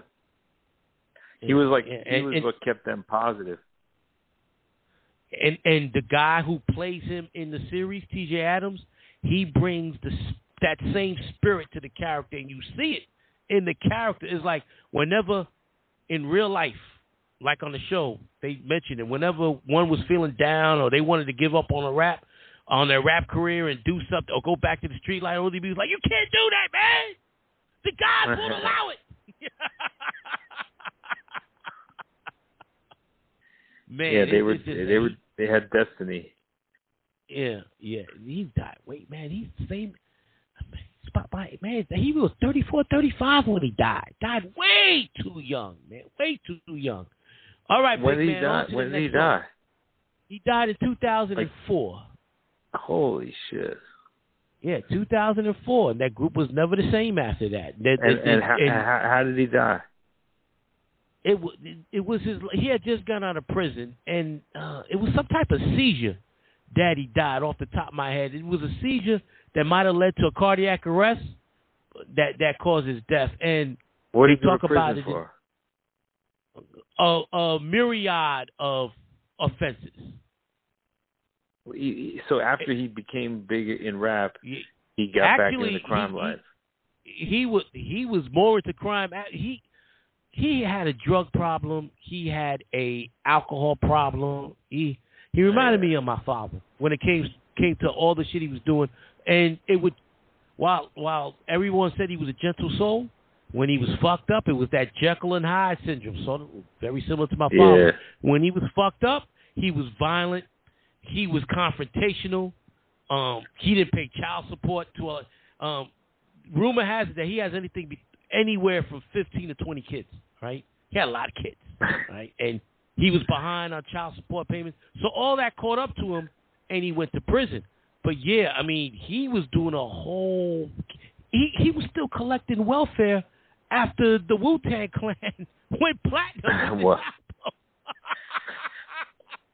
And when MTV asked him about it, he was like, "Nobody ever called me to close my case, so I just kept getting the money." No, and he said something like, "You done owed me a 40 and a mule anyway." Yeah. Remember he said that in a... You owe me my 40 acres and a mule, so shit, I'm taking this. Oh, he was a character. Everybody who's ever talked about him said to know him was to love him. And that was part of his charm. Why he wasn't an attractive dude, but he could pick up a woman in a heartbeat because he was so fucking charismatic. He'd go into a store. He understood too. Yeah, he understood the history too. He's like. No, he was like, I didn't ask to come here. I was fucking brung here talking about his ancestor, like he's putting in perspective, You will hear it in his rhymes because one of the songs we play, he goes, "The Indian sold that head to the white man." And you hear it, that he's a great line. Oh man, who was singing about the shit about like the black man being like the origin of man or the original man? That whole crew followed that because that's one of the teachings of the 5% Nation. Okay, because so they would all believe that. Yeah. Yeah, it was empowering for them because it was like we're actually and actually historically it is true because civilization. Was grew out of Africa, so the first no matter first what humans were probably African and black. Definitely, no matter what European and American history are trying to teach you, right?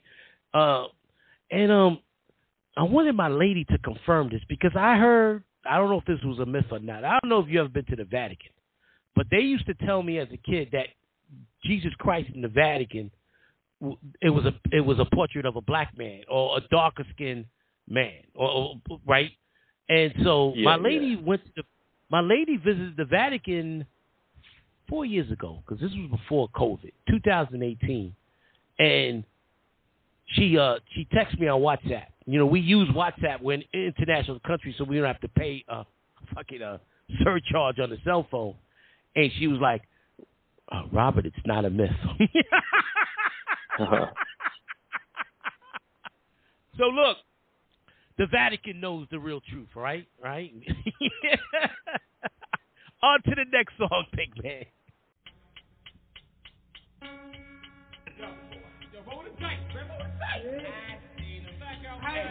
From the slums of Shaolin, Wu-Tang Clan strikes again. The RZA, the Juzza, Old Dirty Bastard, Inspector Deck, Raekwon the Chef, U-Guard, Ghostface Killer, and the Method. M-E-T-H-O-D, man. M-E-T-H-O-D, man. M-E-T-H-O-D, man. M-E-T-H-O-D, man. Hey, you, get off my ground. You don't know me and you don't know my style. Who be getting down when they come to a jam? Here I am, the Method Man. Patty cake, hey, the Method Man. No need skip, beat, jet for pizza pants.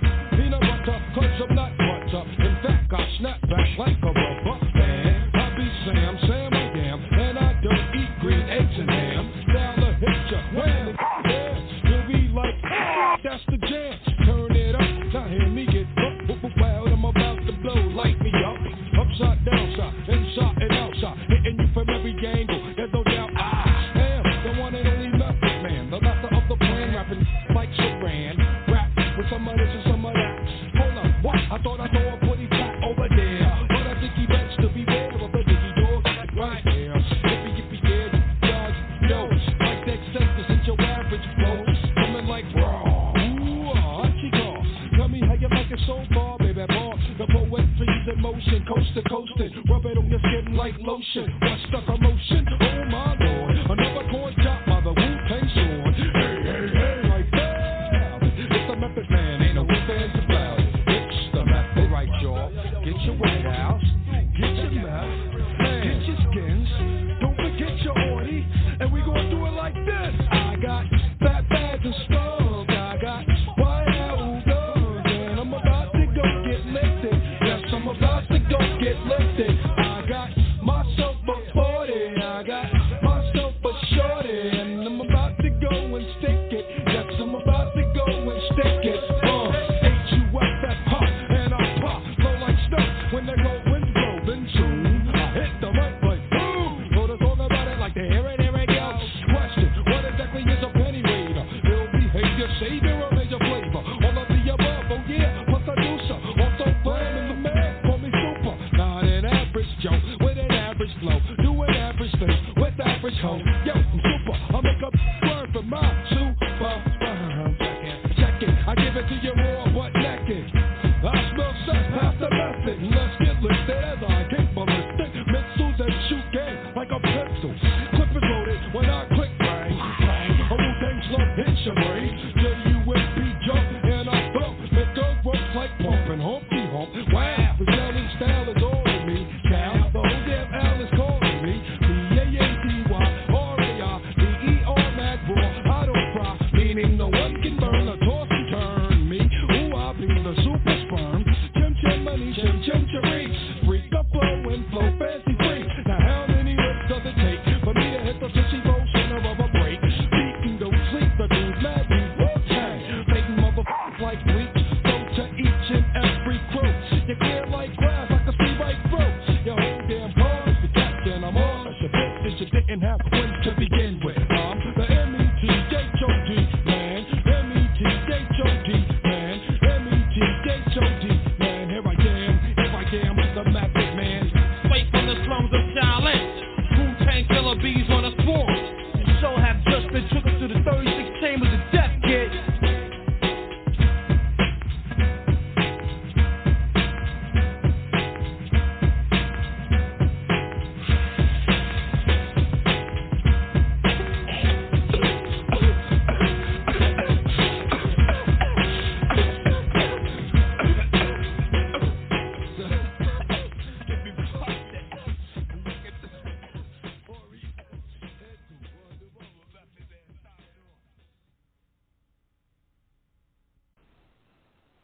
This is the song that really began Method Man's superstardom.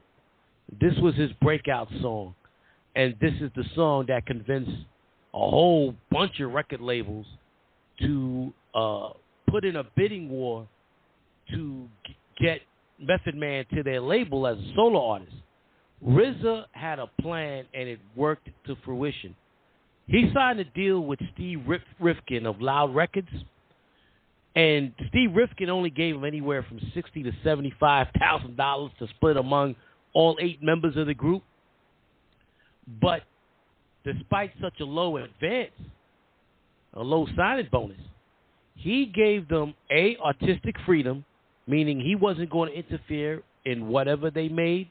It was up to them. They had creative control, RZA and the crew, and each member could go ahead and negotiate their own record deal. Normally, Logan, back then, in fact, not normally, always, back then, when a group was signed to a label, let's say EPMD, they were signed to a label, or Run DMC was signed to a label. The record label automatically had their rights as solo artists. Public Enemy also.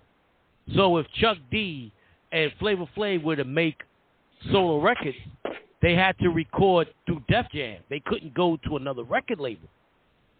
RZA negotiated, and Steve Rifkin gave it to him because he wanted Wu-Tang badly, because he saw the talent and that this was a revolutionary group.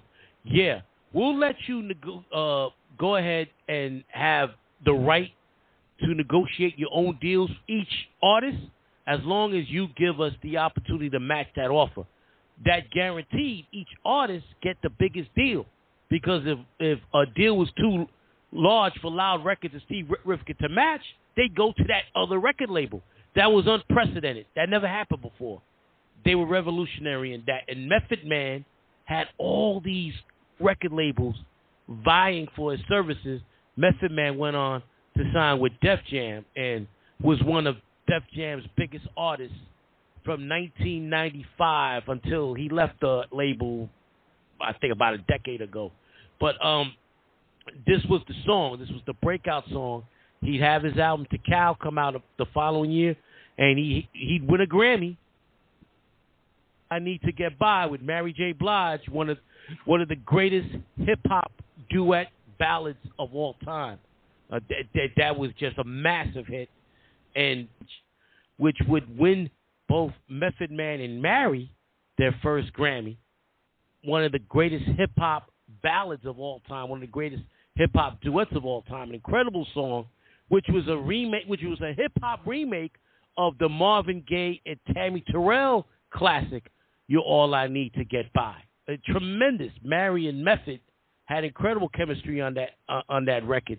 And Method Man went on to have an incredible solo career, a career that will be talked about later on in this series when we do Wu-Tang, the solo artist. Logan is credible. His breakout song was about his love of marijuana. Yeah. No, and this kind of reminded me of what's the Cypress Hill? Oh yeah, what's the name of that song? Oh fuck. Insane in the Membrane. Oh yes, that one of the great weed songs of all time.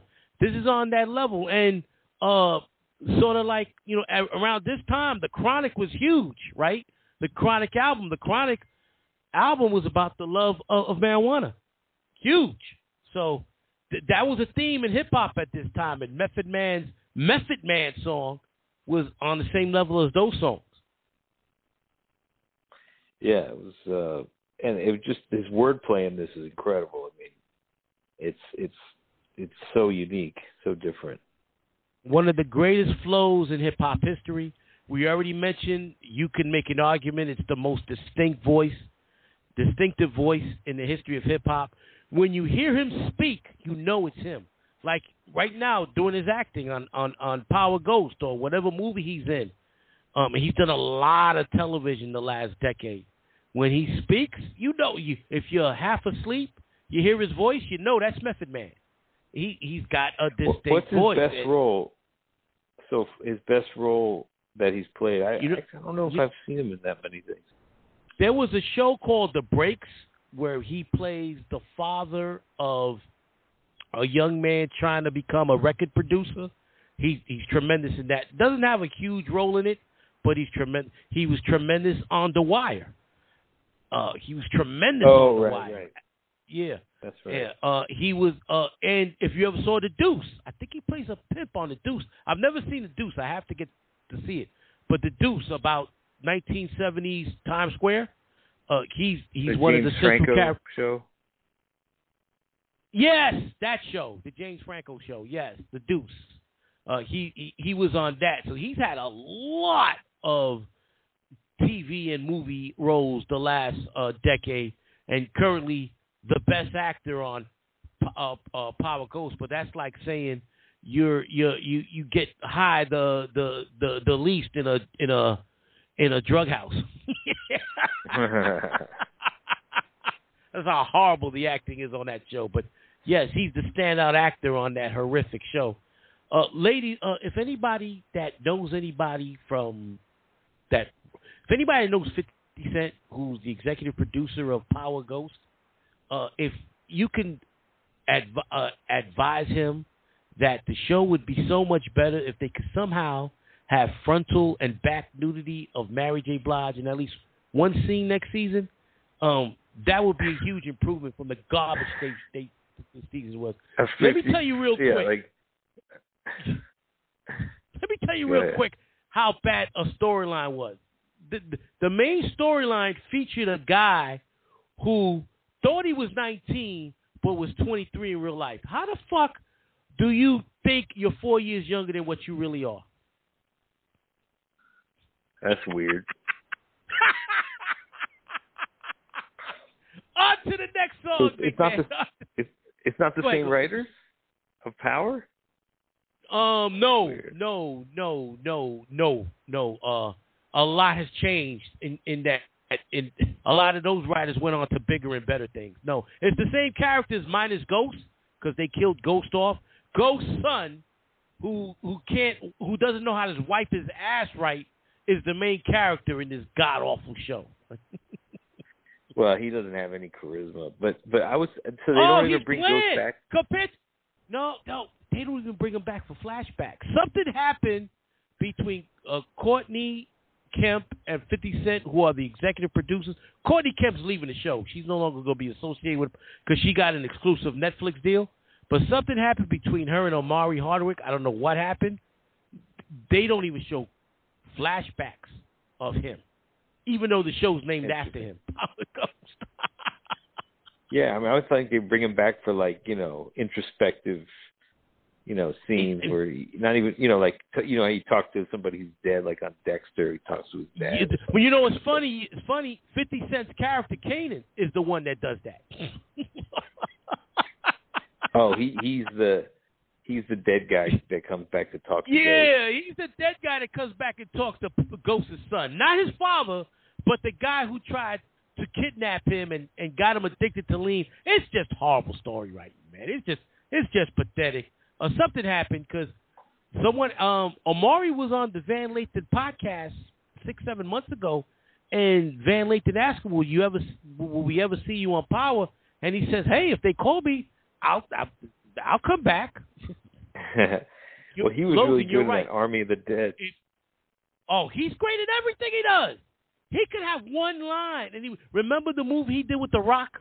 When The Rock was that football coach of a prison team? I ain't seen that. You have to. That was easily The Rock's greatest movie. He was tremendous in that movie. Tremendous. Well, he had one scene in that movie that was tremendous. Tremendous. Just one scene with him and The Rock, and you could feel you could cut the tension in the air with a knife. But you're right. He has incredible charisma. The guy who plays his son has no charisma. Night and day. All right, enough ranting about that bullshit show. You, ladies and gentlemen, if you want to see a show about a drug dealer with charisma and connect, watch Snowfall. All right, on to the next song. Yeah, I agree with that.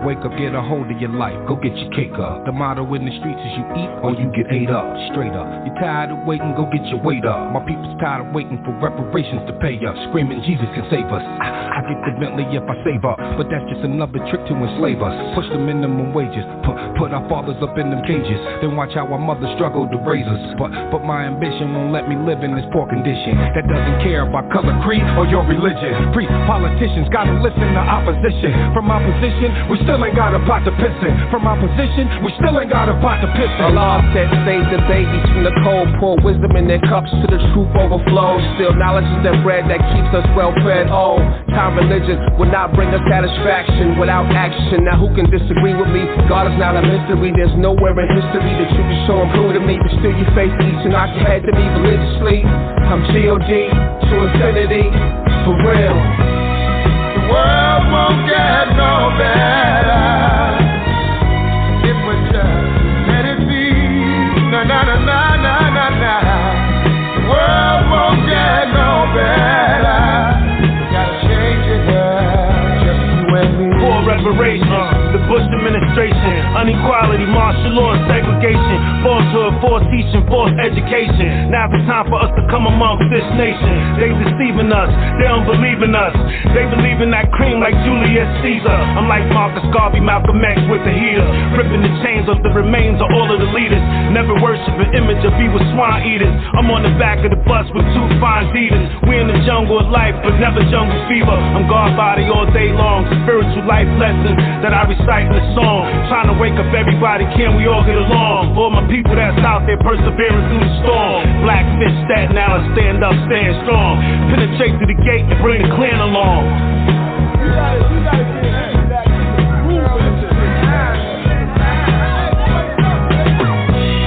The world won't get no better.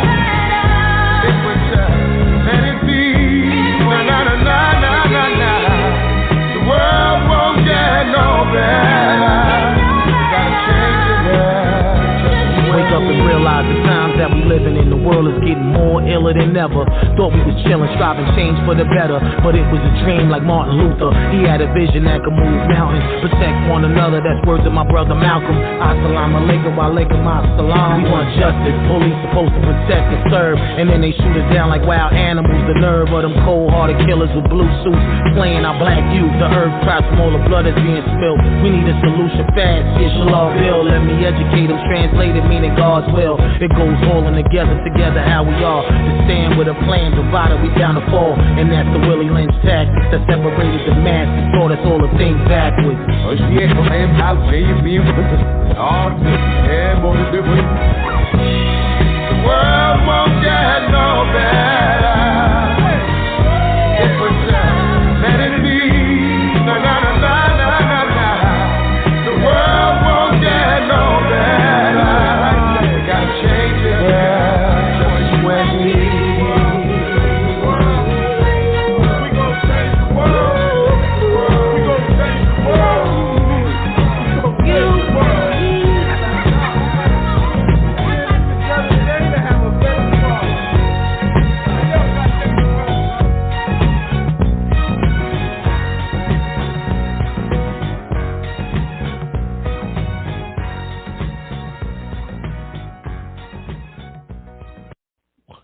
Man, RZA bringing out the Teddy Pendergrass, Harold Melvin and the Blue Notes, Wake Up Everybody sample for this song.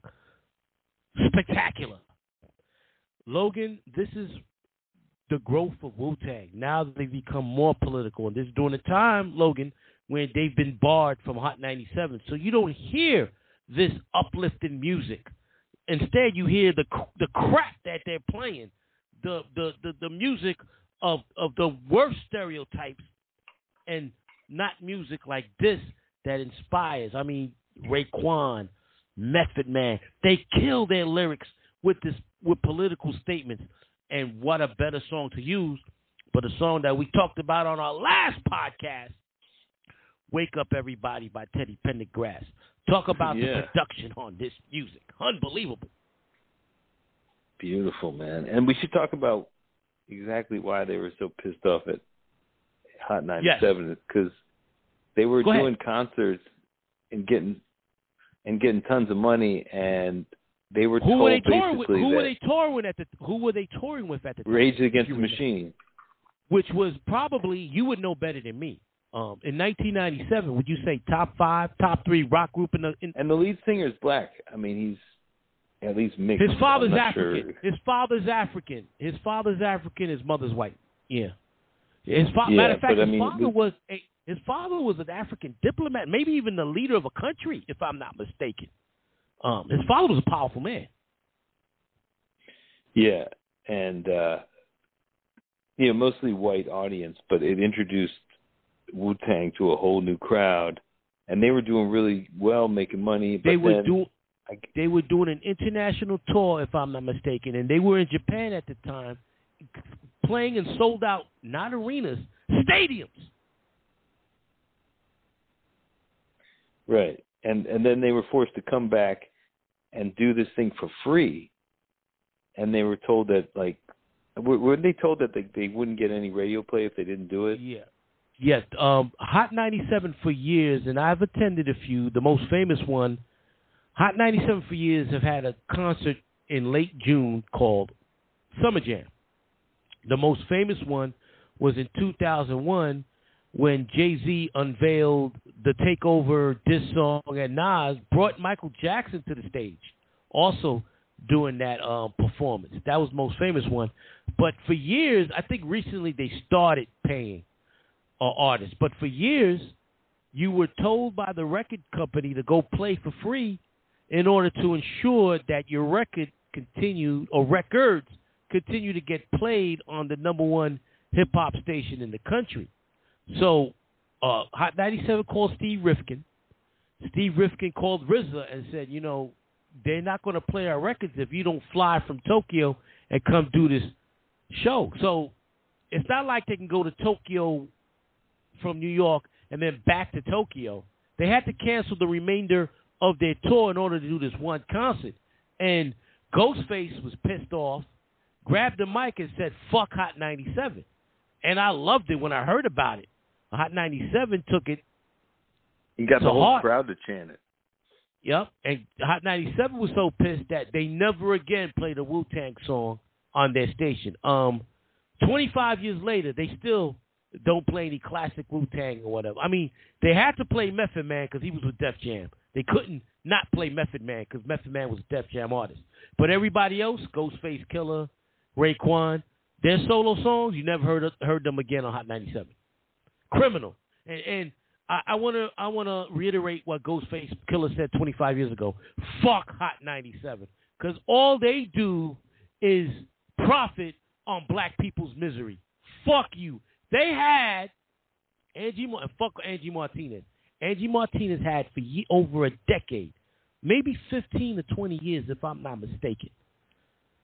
Her producer was a guy named, what was this bastard, this bitch, this fucking asshole's name? Patty Dukes. She had a producer, Italian-American guy from Brooklyn called Patty Dukes, who they didn't know. They claimed they didn't know. Angie claimed she didn't know, and the station didn't know that he was on parole for murder. He was one of the murderers of Yusuf Hawkins, where a gang of teenage Italian Americans brutally murdered him in the street. Right? He got a job at a black radio station after serving time for killing a black teenager in a racially profiled and motivated murder. Fuck them. Fuck them. You know how they found out? No. There was a documentary a couple years ago on HBO that pointed out that it was him. So they claim that's how they found out. I don't believe that that's how they found out.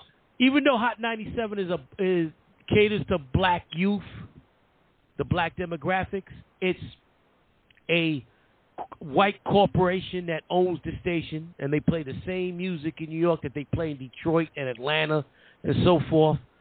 So, yeah, the general manager and the program director are usually people of color, usually black or Puerto Rican. How could you not know this was one of the murderers? I don't know. I don't know how this guy had a job for 15 to 20 years without having been revealed as being a murderer. One of the most infamous racial murders in the history of New York City. No, you don't give that guy a job, all right? That dude should be a janitor in the basement of a manure cleaning company, right? Unbelievable. So that hurt their career. It hurt their record sales. Yes, it did. It hurt their record sales because and maybe led to the breakup of the group. No, not necessarily. The breakup of the group happened, and they talked about it in a documentary. It was egos. All these guys had their own egos, and they wanted all the Ghostfaces and the Method Mans and Raekwon, especially Raekwon, talks about in his book. They wanted creative control of their own career, and I understand that. You've made hit after hit. They no longer wanted RZA and RZA's brother Divine to be in control of their career. They wanted to have complete control of their career, and I understand that. You grow as an artist, you want to do your own thing. RZA didn't want to let go because this was a family that he brought together, and he had made so many hits with these guys. He didn't want to let go. I understand. It's like a father who raised his son. Yeah. Go ahead. No, I was going to say that he also was very loyal to them in terms of if people wanted to just record with him alone or something like that, he'd be like, no, you got to take all these motherfuckers with me, you know. So if it wasn't for RZA, these guys wouldn't have got the deals they got. But still, I understand both sides. I understand where RZA's coming from because he did everything he could to make all these guys stars. But I understand Raekwon and the rest of the groups wanting to leave the nest. I compare it to a father who raised these children, and now the children want to go on their own, and the father, but this is a family-owned business. I don't want you to leave it. They're like, no, Pop, it's time for me to out on my own. So that's where I compare it to. They're still brothers today, as you saw in the documentary. They still have a relationship. They just, business-wise, they don't do business anymore. And as far as recording, they've only done a few albums since 2004.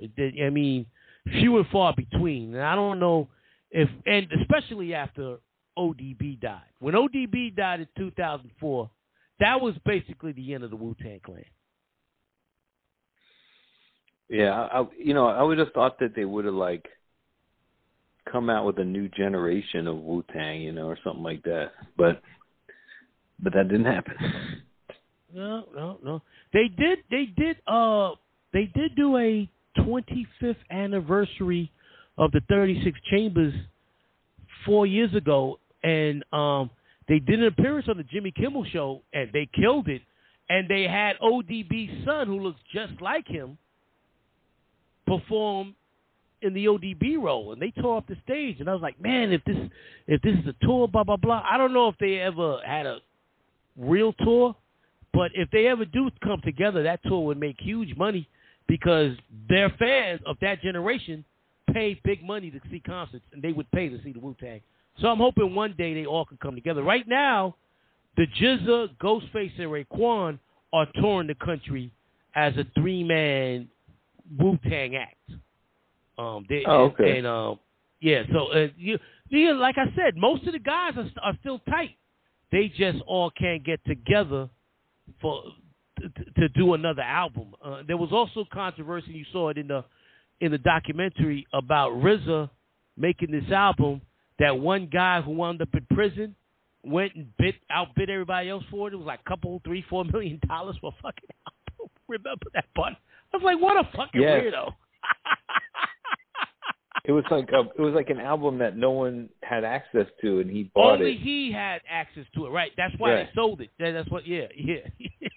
They sold the exclusive, but then I guess he just sat on it like an investment, and eventually I think he had to give it back to them.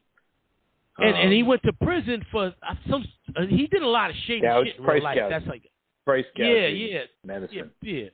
Yeah. Prescription medicine. Yeah, and he also claimed he had the cure to AIDS and all. He was just a fucked up motherfucker, right?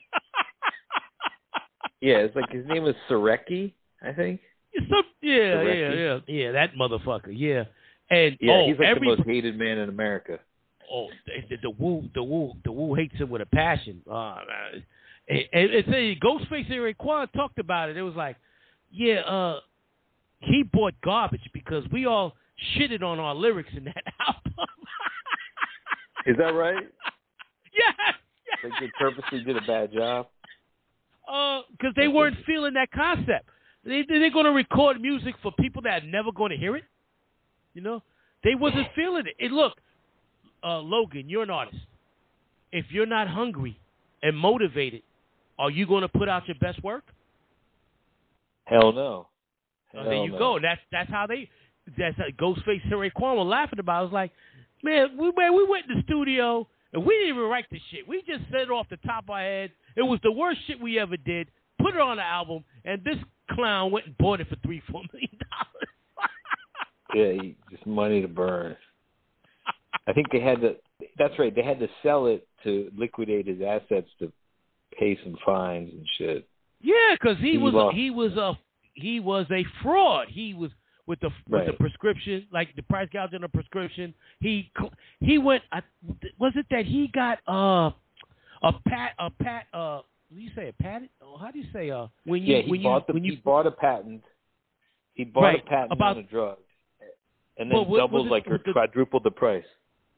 And also, he also had a patent on allegedly a cure for AIDS that turned out to be a fraud. This dude's the biggest piece of shit. But nevertheless, this is a Better Tomorrow, an incredible song. Logan, you might have skipped a couple of songs. What's next on your list? Don't kill your brother. Hey, yo, what up? Learn to love each other. Straight up, for real. Don't get mad. 70s, baby, you heard?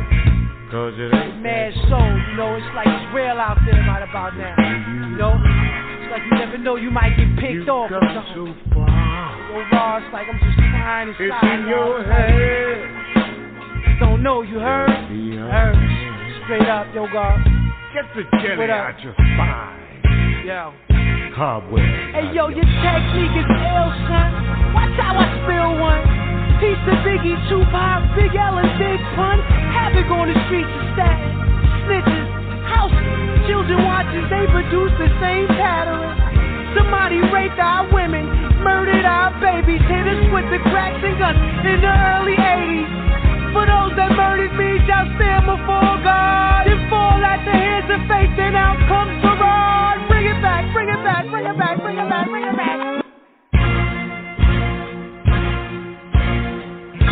What the f*** is going on? I can't go to sleep. Feds jumping out their jeeps, I can't go to sleep.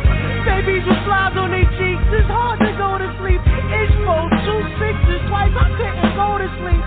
Hey yo, we deep in the stands, we carry can guns. Wimpy got hit up with the big bong bong. That's bad to keep a spot, that's the league spot. So bad that niggas, you took a deep shot. Not knowing with me, look at your feet out. You thought we fell in our face, you think the beat stopped? Call on the chariots, call on the ambulance. You better smile, man. You on candy camp, gates the bros. These bees the laws, walk with big balls. Give you that I did take what's yours. I'm the that made you, man. When your rap wasn't doing well, I'm the that gave you a hand. Your brother. Learn to love each other. Don't get mad. Cause it ain't like that.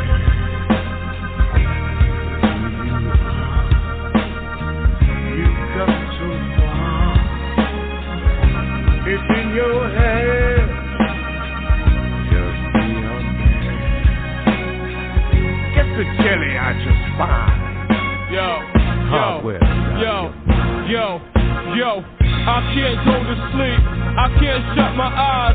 They shot the father in the project building 7 times. They shot Malcolm in the chest, one of his little seeds. Jesse Watts, and they shot King on the balcony. Exported markets, God because he tried to spark us. With the knowledge of ourselves and our forefathers. Old Jacqueline, she heard the rifle shots crackling. Her husband head in the hands, she tried to put it back in. America's watching, plus they ain't plotting. Mega took one to the skull for integrating college. With the science, somebody did the trick knowledge. They try to keep us as slaves and still take our dollars. Walking through Park Hill, Gypsy, as a buck looking around like deep devils. I'ma break this world down. They got me trapped up in this metal gate, just stretched out with hate. And it gives me no chance to relax, use my mind and meditate. What should I do? Grab a blunt or a broom, or grab a tool to it, run out there and put this violence in you. I can't go to sleep, I can't shut him, son. I might just wet him, son. Power is in your hand. Stop all this crime. Be a man.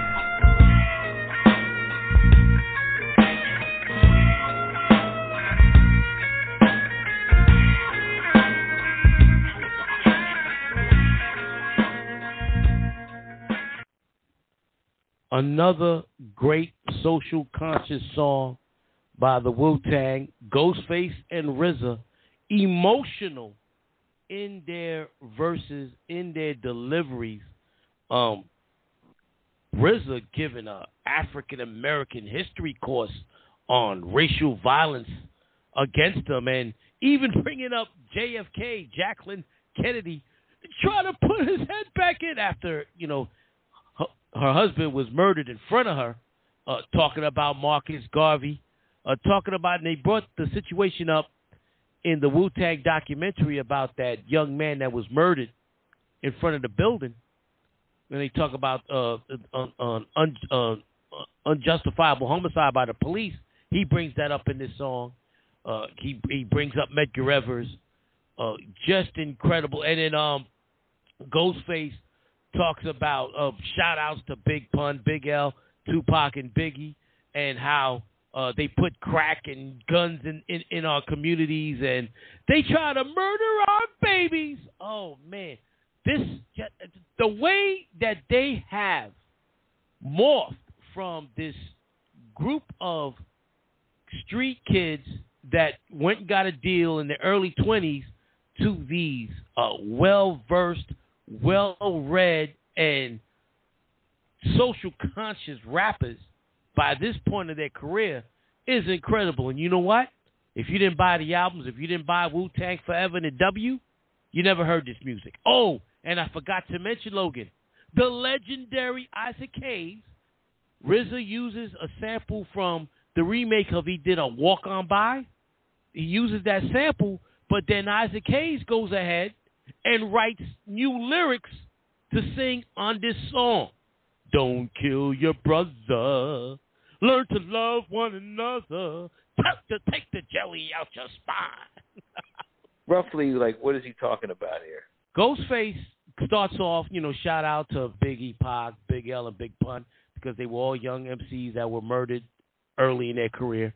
Then he talks about, the government flooding crack and cocaine and guns in the neighborhoods, and they try to murder our babies. He's talking about the violence against black people for 400 years.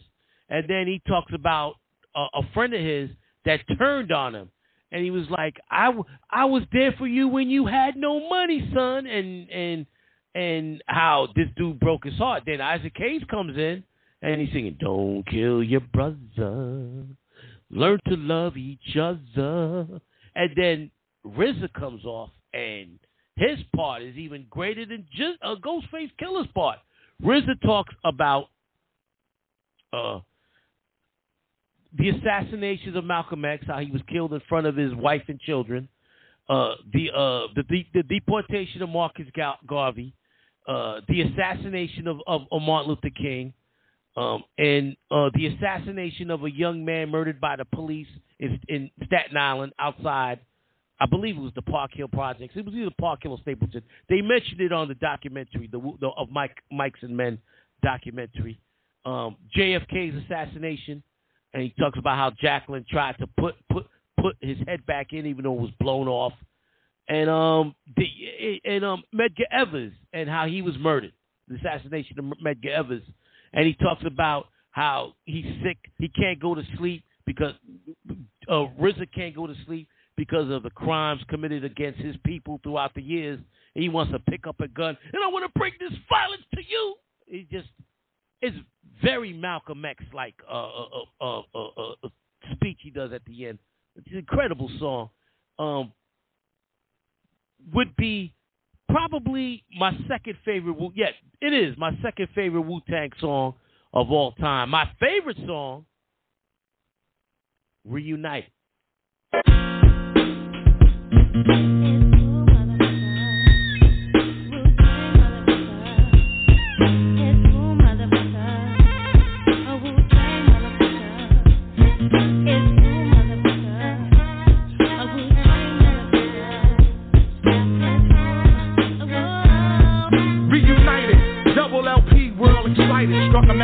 underground. Industry ignited from metaphorical parables to fertilize the earth. Wicked niggas come, trying to burglarize the turf. Scatting off soft-ass beats, them niggas rap happily. Tragically, that style deteriorate rapidly. Uncompleted missions, throwing your best-known compositions. You couldn't add it up if you master addition. Where I come from, getting visuals, habitual. You're more safe walking on hot coal and rituals. I splashed the paint on the wall, formed the mural. He took a look, saw the manifestation of it was plural. Rhyming while impaired, dart hit your garment. Pierce your internal, streamline compartment. Just consider the unparalleled advantage of a natural disaster that's impossible to manage. Bitch ass niggas counterfeit the funk. I smoke the beat of the skunk, tree top of the trunk. Moonshine drunk, get monk, yeah, get shrunk. The judge is stunk, I be fucking bitches by the dunk. My name Black, you words wanna play in my dirt? Pissed out, my mama serve free lunch from the church. I come like 1,000 does. Bitch, you quiet at the bus, making the buzz. I got self-love, ungloved the news. Watch a nigga transfuse, dirty as the fuse, heavy as the booze. I don't walk, I get carried. Golden platinum print beads on my wall, looking properly but commonly. I UFO you right, brother. The Indian and soul man had entered the white man, my grandfather. Step up and get knocked right the fuck out.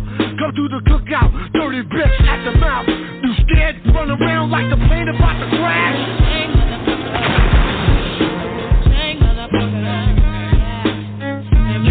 Yo, the Riddler, funny bone tickler, free Caligula, bigger dick, sex enigma, pistol fertilize your stigma, stink box, order from Pink Dot, MCs get stuck on ink blocks, air saw plug to the sink box, who take it crop, take your brain on space swap, talk strange like New York, where heroes jumped off, how can I put it, life is like video footage, hard to edit, directors, they never understood it, too impulsive, my deadly corrosive dosage, attack when you least notice, through explosive posters, I don't play, with rap souffle, saute for the day, rule zigzag, zig A, leg, arm, head, spread like plague. We drink Hennessy by the check. I got the golden egg plus the goose. 80 proof, absolute, mixed with cranberry fruit juice.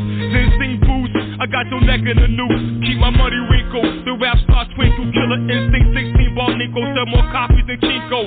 Grow like a fetus with no hands and feet to complete us. And we return like Jesus with the whole world need us. It's an appetite for destruction. Slap a murder rap on this production. I touch something, trust nothing. Iron lung, twisted metal. I see him ducking, my dart gun, busting from every angle. Worldwide total carnage, the sickest flow. That be code name Agent Orange, killing you slow. It's only right you pay homage to those that's about to blow like that shit up your nose. Solid as a rock when I strike target. Verbal, be screaming on you like a drill sergeant. Herbals got me where I wanna be right now. Don't know the time, check the hour on your sundial. Watch me shine, jump off a cheap wine. Each line be on point when I speak mine. On behalf of my crew, into the room, 36 more deadly chambers to take you through. It's Wu motherfucker, a Wu-Tang motherfucker. It's Wu motherfucker, a Wu-Tang motherfucker. It's Wu motherfucker, a Wu-Tang motherfucker. It's Wu motherfucker, a Wu-Tang motherfucker. It's Wu motherfucker, a Wu-Tang motherfucker.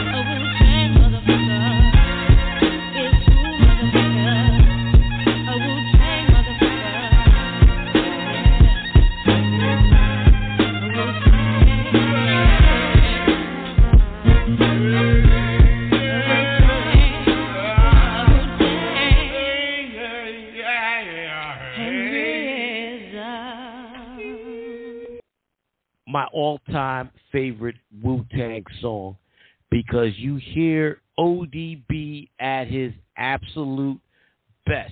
And we'll read off some of the lyrics from this song. Oh, and Logan, the hook.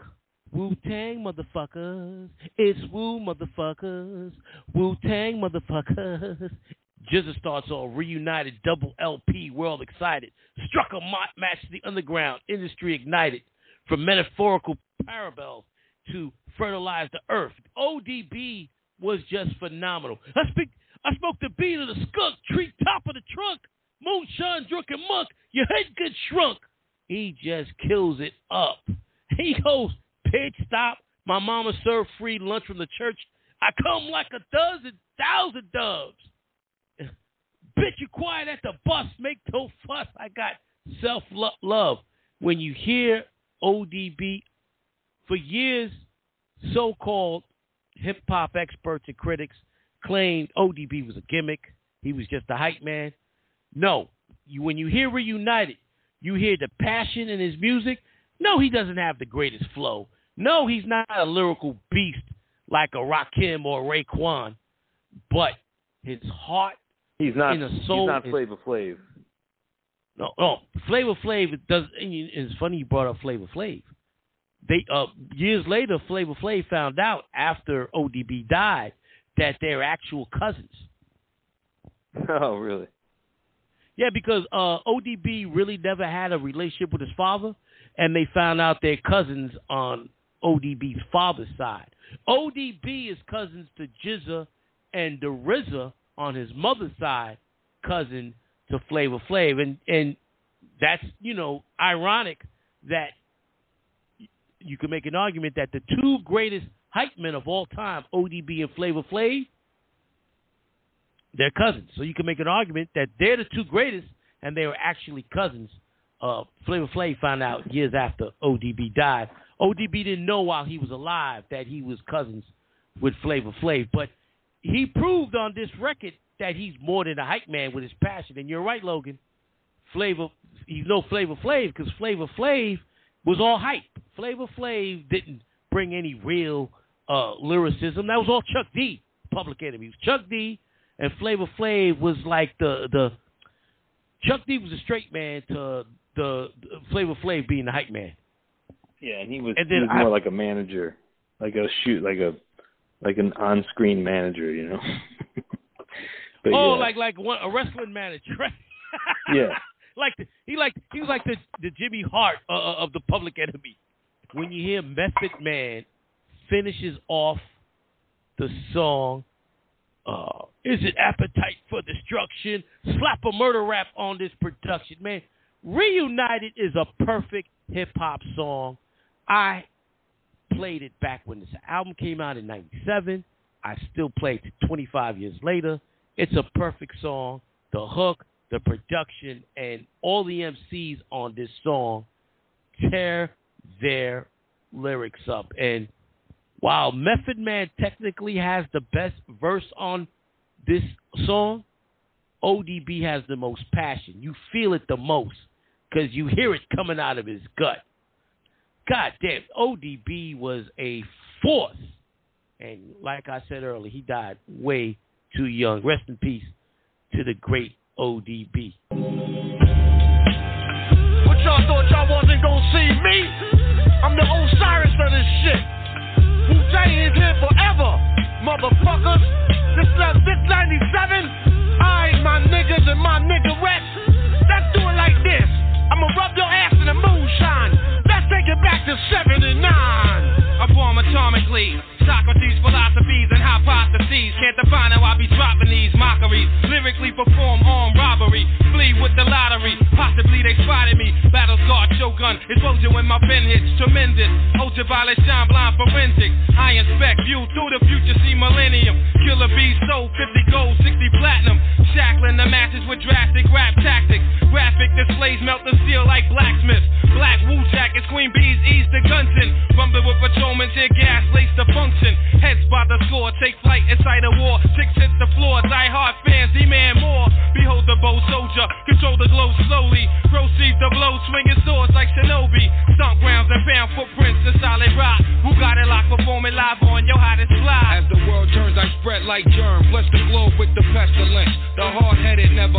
my testament to those burned. Play my position in the game of life, standing firm. On foreign land, jump the gun out the frying pan. Into the fire, transform into the Ghost Rider. A six-pack and a street car named Desire. Who got my back in the line of fire holding back? What? My peoples, if you with me, where the fuck you at? Niggas is strapped and they tryna twist my beer cap. It's court adjourned for the bad seed from bad sperm. Herb got my wig fried like a bad perm.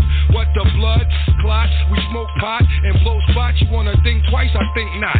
The iron lung ain't got to tell you where it's coming from. Guns are Navarone, tearing up your battle zone. Rip through your slums. I twist darts from the heart. Try to intrude, loop my voice on the LP. Martini on the slang rock, certified chatterbox. Vocabulary Donna talking. Tell your story walking. Take cover, kid, what? Run for your brother, kid. Run for your team. And your 6 camp rhyme groupies. So I can squeeze with the advantage and get wasted. My deadly notes reign supreme. Your fort is basic compared to mine. Domino effect, arts and crafts. Paragraphs contain cyanide. Take a free ride on my thought. I got the fashion. Catalog for all y'all that all praise through the God. The saga continues. Wu-Tang, Wu-Tang. Olympic torch flaming, we burn so sweet. The thrill of victory, the agony defeat. We crush slow, flaming deluxe slow. War, judgment day coming, conquer, it's war. Allow us to escape hell, globe spinning bomb. Pocket full of shells out the sky, golden arms. Soon spit the shitty Mortal Kombat sound. The fake ball step make the blood stain the ground. A jungle junkie, vigilante tantrum. A death kiss, catwalk squeeze another anthem. Hold it for ransom, tranquilize with anesthesias. My orchestra, graceful, music ballerinas. My music Sicily, rich California smell. An axe kill adventure, paint a picture well. I sing a song from Sing Sing, sipping on ginseng. Righteous wax, chaperone, rotating ring March of the wooden soldiers, these cypher punks couldn't hold us. 1,000 men rushing in, not one nigga was sober. Perpendicular to the square, we stand gold like flare. Escape from your dragon's lair. In particular, my beat travel like a vortex. Through your spine to the top of your cerebral cortex. Make you feel like you busting up from raw sex. Enter through your right ventricle, clog up your bloodstream. Hot terminal like Grand Central Station. Program fat baselines on ovation. Getting drunk like a fuck, I'm ducking 5-year probation. War of the masses, the outcome disastrous. Many of the victim families saved their ashes. A million names on walls engraved in plaques. Those who went back receive penalties for their acts. Another heart is torn as close ones mourn. Those strayed niggas get slayed on the song. The track renders helpless and suffers from multiple stab wounds and leaked sounds that's heard 93 million miles away from K1 to represent the nation. This is a gathering of the masses that come to pay respects to the Wu-Tang Clan. As we engage in battle, the crowd now screams in rage. The hot chief Jamel Ari takes the stage. Light is provided through sparks of energy from the mind that travels in rhyme form, giving sight to the blind. The dumb are mostly intrigued by the drum. Death only one can save self from. This relentless attack of the track spares none. Yo, fuck that. Look at all these crab niggas laid back. Lamping lights in gray and black. Boom is on my man's rack. Codeine was forcing your drink. You had a navy green. Solomon the fiend. Bitches overheard you scream. You two faces, scum of the slum. I got your whole body numb. Blowing like Shalimar in 81 sound convincing. $1,000 cork pop convincing. Hands like Sonny Liston. Get fly permission, hold the fuck up. I'll fasten your wig, bad luck. I'll humiliate. Separate the English from the Dutch. It's me. Black Noble Juwali. Came of threes. We like the Genovese, that's so seasonese degrees is Earth. 93 million miles from the first rough turbulence. The wave burst, split the megahertz. Hey yo, that's amazing. Gun in your mouth, so verbal foul hawk. Connect thoughts to make my man chow walk. Swift notarizer, blue tank, all up in the high riser. New York gang visor, word tranquilizer, just a dosage. Delegate my clan with explosives. Wow, my pen blow lines ferocious. Mediterranean, see y'all, the #1 traffic. Tear down the beat guard, then delegate the guards of Seagull. The swift chancellor, flex the white gold tarantula. Track truck diesel, play the Uyghur. Substantial, max mostly undivided, then sliding. Sickening, guaranteed, made them jump like Rod Strickland. It's very similar to Protect Your Neck. Triumph came on the Wu-Tang Forever album, their second album, and very similar because the artist is a showcase for all the MCs of the group. One of the few songs where all the MCs got a verse. If you know the slogan, the music, most of the music, other than Protect Your Neck and Triumph, all the other songs we play, it's maybe 3 or 4 at the most members of the group rhyming. Here it's the whole group, and each of them shine. ODB doesn't rhyme on Triumph. He starts off, I'm the Osiris of this motherfucker. And, he throws that passion out, and he gets you hyped up like a hype man's supposed to do for the rest of the song. Inspector Deck, RZA, GZA, they all kill their verses on this song. Triumph, just a tremendous song. And when it comes to all the songs that we play today in the history of the Wu-Tang, Triumph is either my fifth or sixth. Real quick, I'll run down what my favorite Wu-Tang songs of all time are. Number 1, Reunited. Love fucking Reunited. Number 2, Tears. There's a pattern here. I love, Logan, when they talk about social issues and when they talk about real-life autobiographical situations in their life, because you hear the passion come out in their voices. And next month when we do Kanye a music tribute, his first 2 albums were full of autobiographical songs that was Kanye at his absolute best. When you hear that, you're like, God damn. Oh, my God, Kanye. Whenever an artist, and I'm going to keep saying this, and Logan, I wish more artists would do this. Sing about your life. Rap about your life. Don't rap about the shit that the record companies and the radio stations want so they can sell records or get ratings on the radio. That's bullshit. Rhyme, sing about the shit you went through in real life. Kanye, at his best, was when he sung about the trials and tribulations of a young man growing up in Chicago. The Wu-Tang Clan, all of them, Method Man, Ghostface, Raekwon, RZA, GZA, Inspector Deck, the whole crew, when they talked about their real life, they shine more because you hear the passion in their voice. The last song we're going to play, before we leave, ladies and gentlemen, I want to thank my brother Logan for once again doing an incredible job of editing this show. In 2 weeks, we will be doing our first part of the incredible career of Stevie Wonder. We'll be looking at his career from 1968 to 1975. And then next month, we will be doing the very April Fool's Day. We will be putting out part 1 of Kanye West's iconic and often controversial career. It wasn't easy for him at the beginning. We'll talk all about it. And ladies and gentlemen, if you haven't seen it, see it. By the time our podcast comes out on April 1st, all 3 parts of Kanye's Netflix documentary will have aired. It's must-see TV because you see a young, talented man getting shitted on because he didn't sound or try to sound like the rappers that were being played on the radio. He wasn't being phony enough for them, right? He wasn't, and he talks about it. I'm not talking about Coke and Bird. No, he wasn't doing that.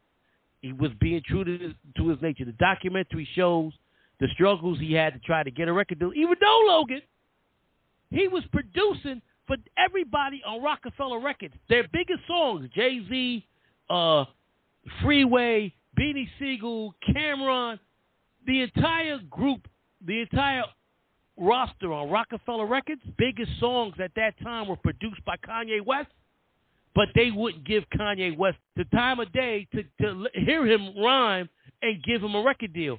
Kanye had to practically force them to give a record deal. And you know what happened? Kanye became bigger than all of them, including Jay-Z, because Jay-Z retired for a brief time. I'll save the rest of the story for Kanye West documentary next month, but this was the Kanye before all the controversy that's happened in the last 10 years and before you went the last nuts. year. Yeah, this is Kanye when Kanye was Kanye. The Kanye we will always remember and just worship. Whatever he's going through now, I hope he gets the help he needs. All right, big man. Any final words? Any final words before we get out of here? No, I mean, I just love Wu-Tang just for being like the X-Men of hip-hop. Just wow, that's great. Damn. They're the X-Men of hip hop. You can't. Oh, what a comparison. That's how I always looked at them. And they RZA just had, would be. RZA would be. What's my man? Yes, RZA is Professor X. Method Man would be. What's my man with the claw? God damn, Logan. His real name was Logan. Wolverine would be Method Man, and Gambit would be Ghostface Killer. Man, we go on all day with these analogies. Wow. Wu-Tang is for the children. Wu-Tang are the X-Men. Man, I was calling them the New York Yankees, LA Lakers of hip-hop. No, scratch that. Logan hit the fucking proverbial nail on the head. Continue with your X-Men analogy. Well, there's nothing else to say, but I think they just had that because they're like this big group and they all had special powers, but they all complemented each other.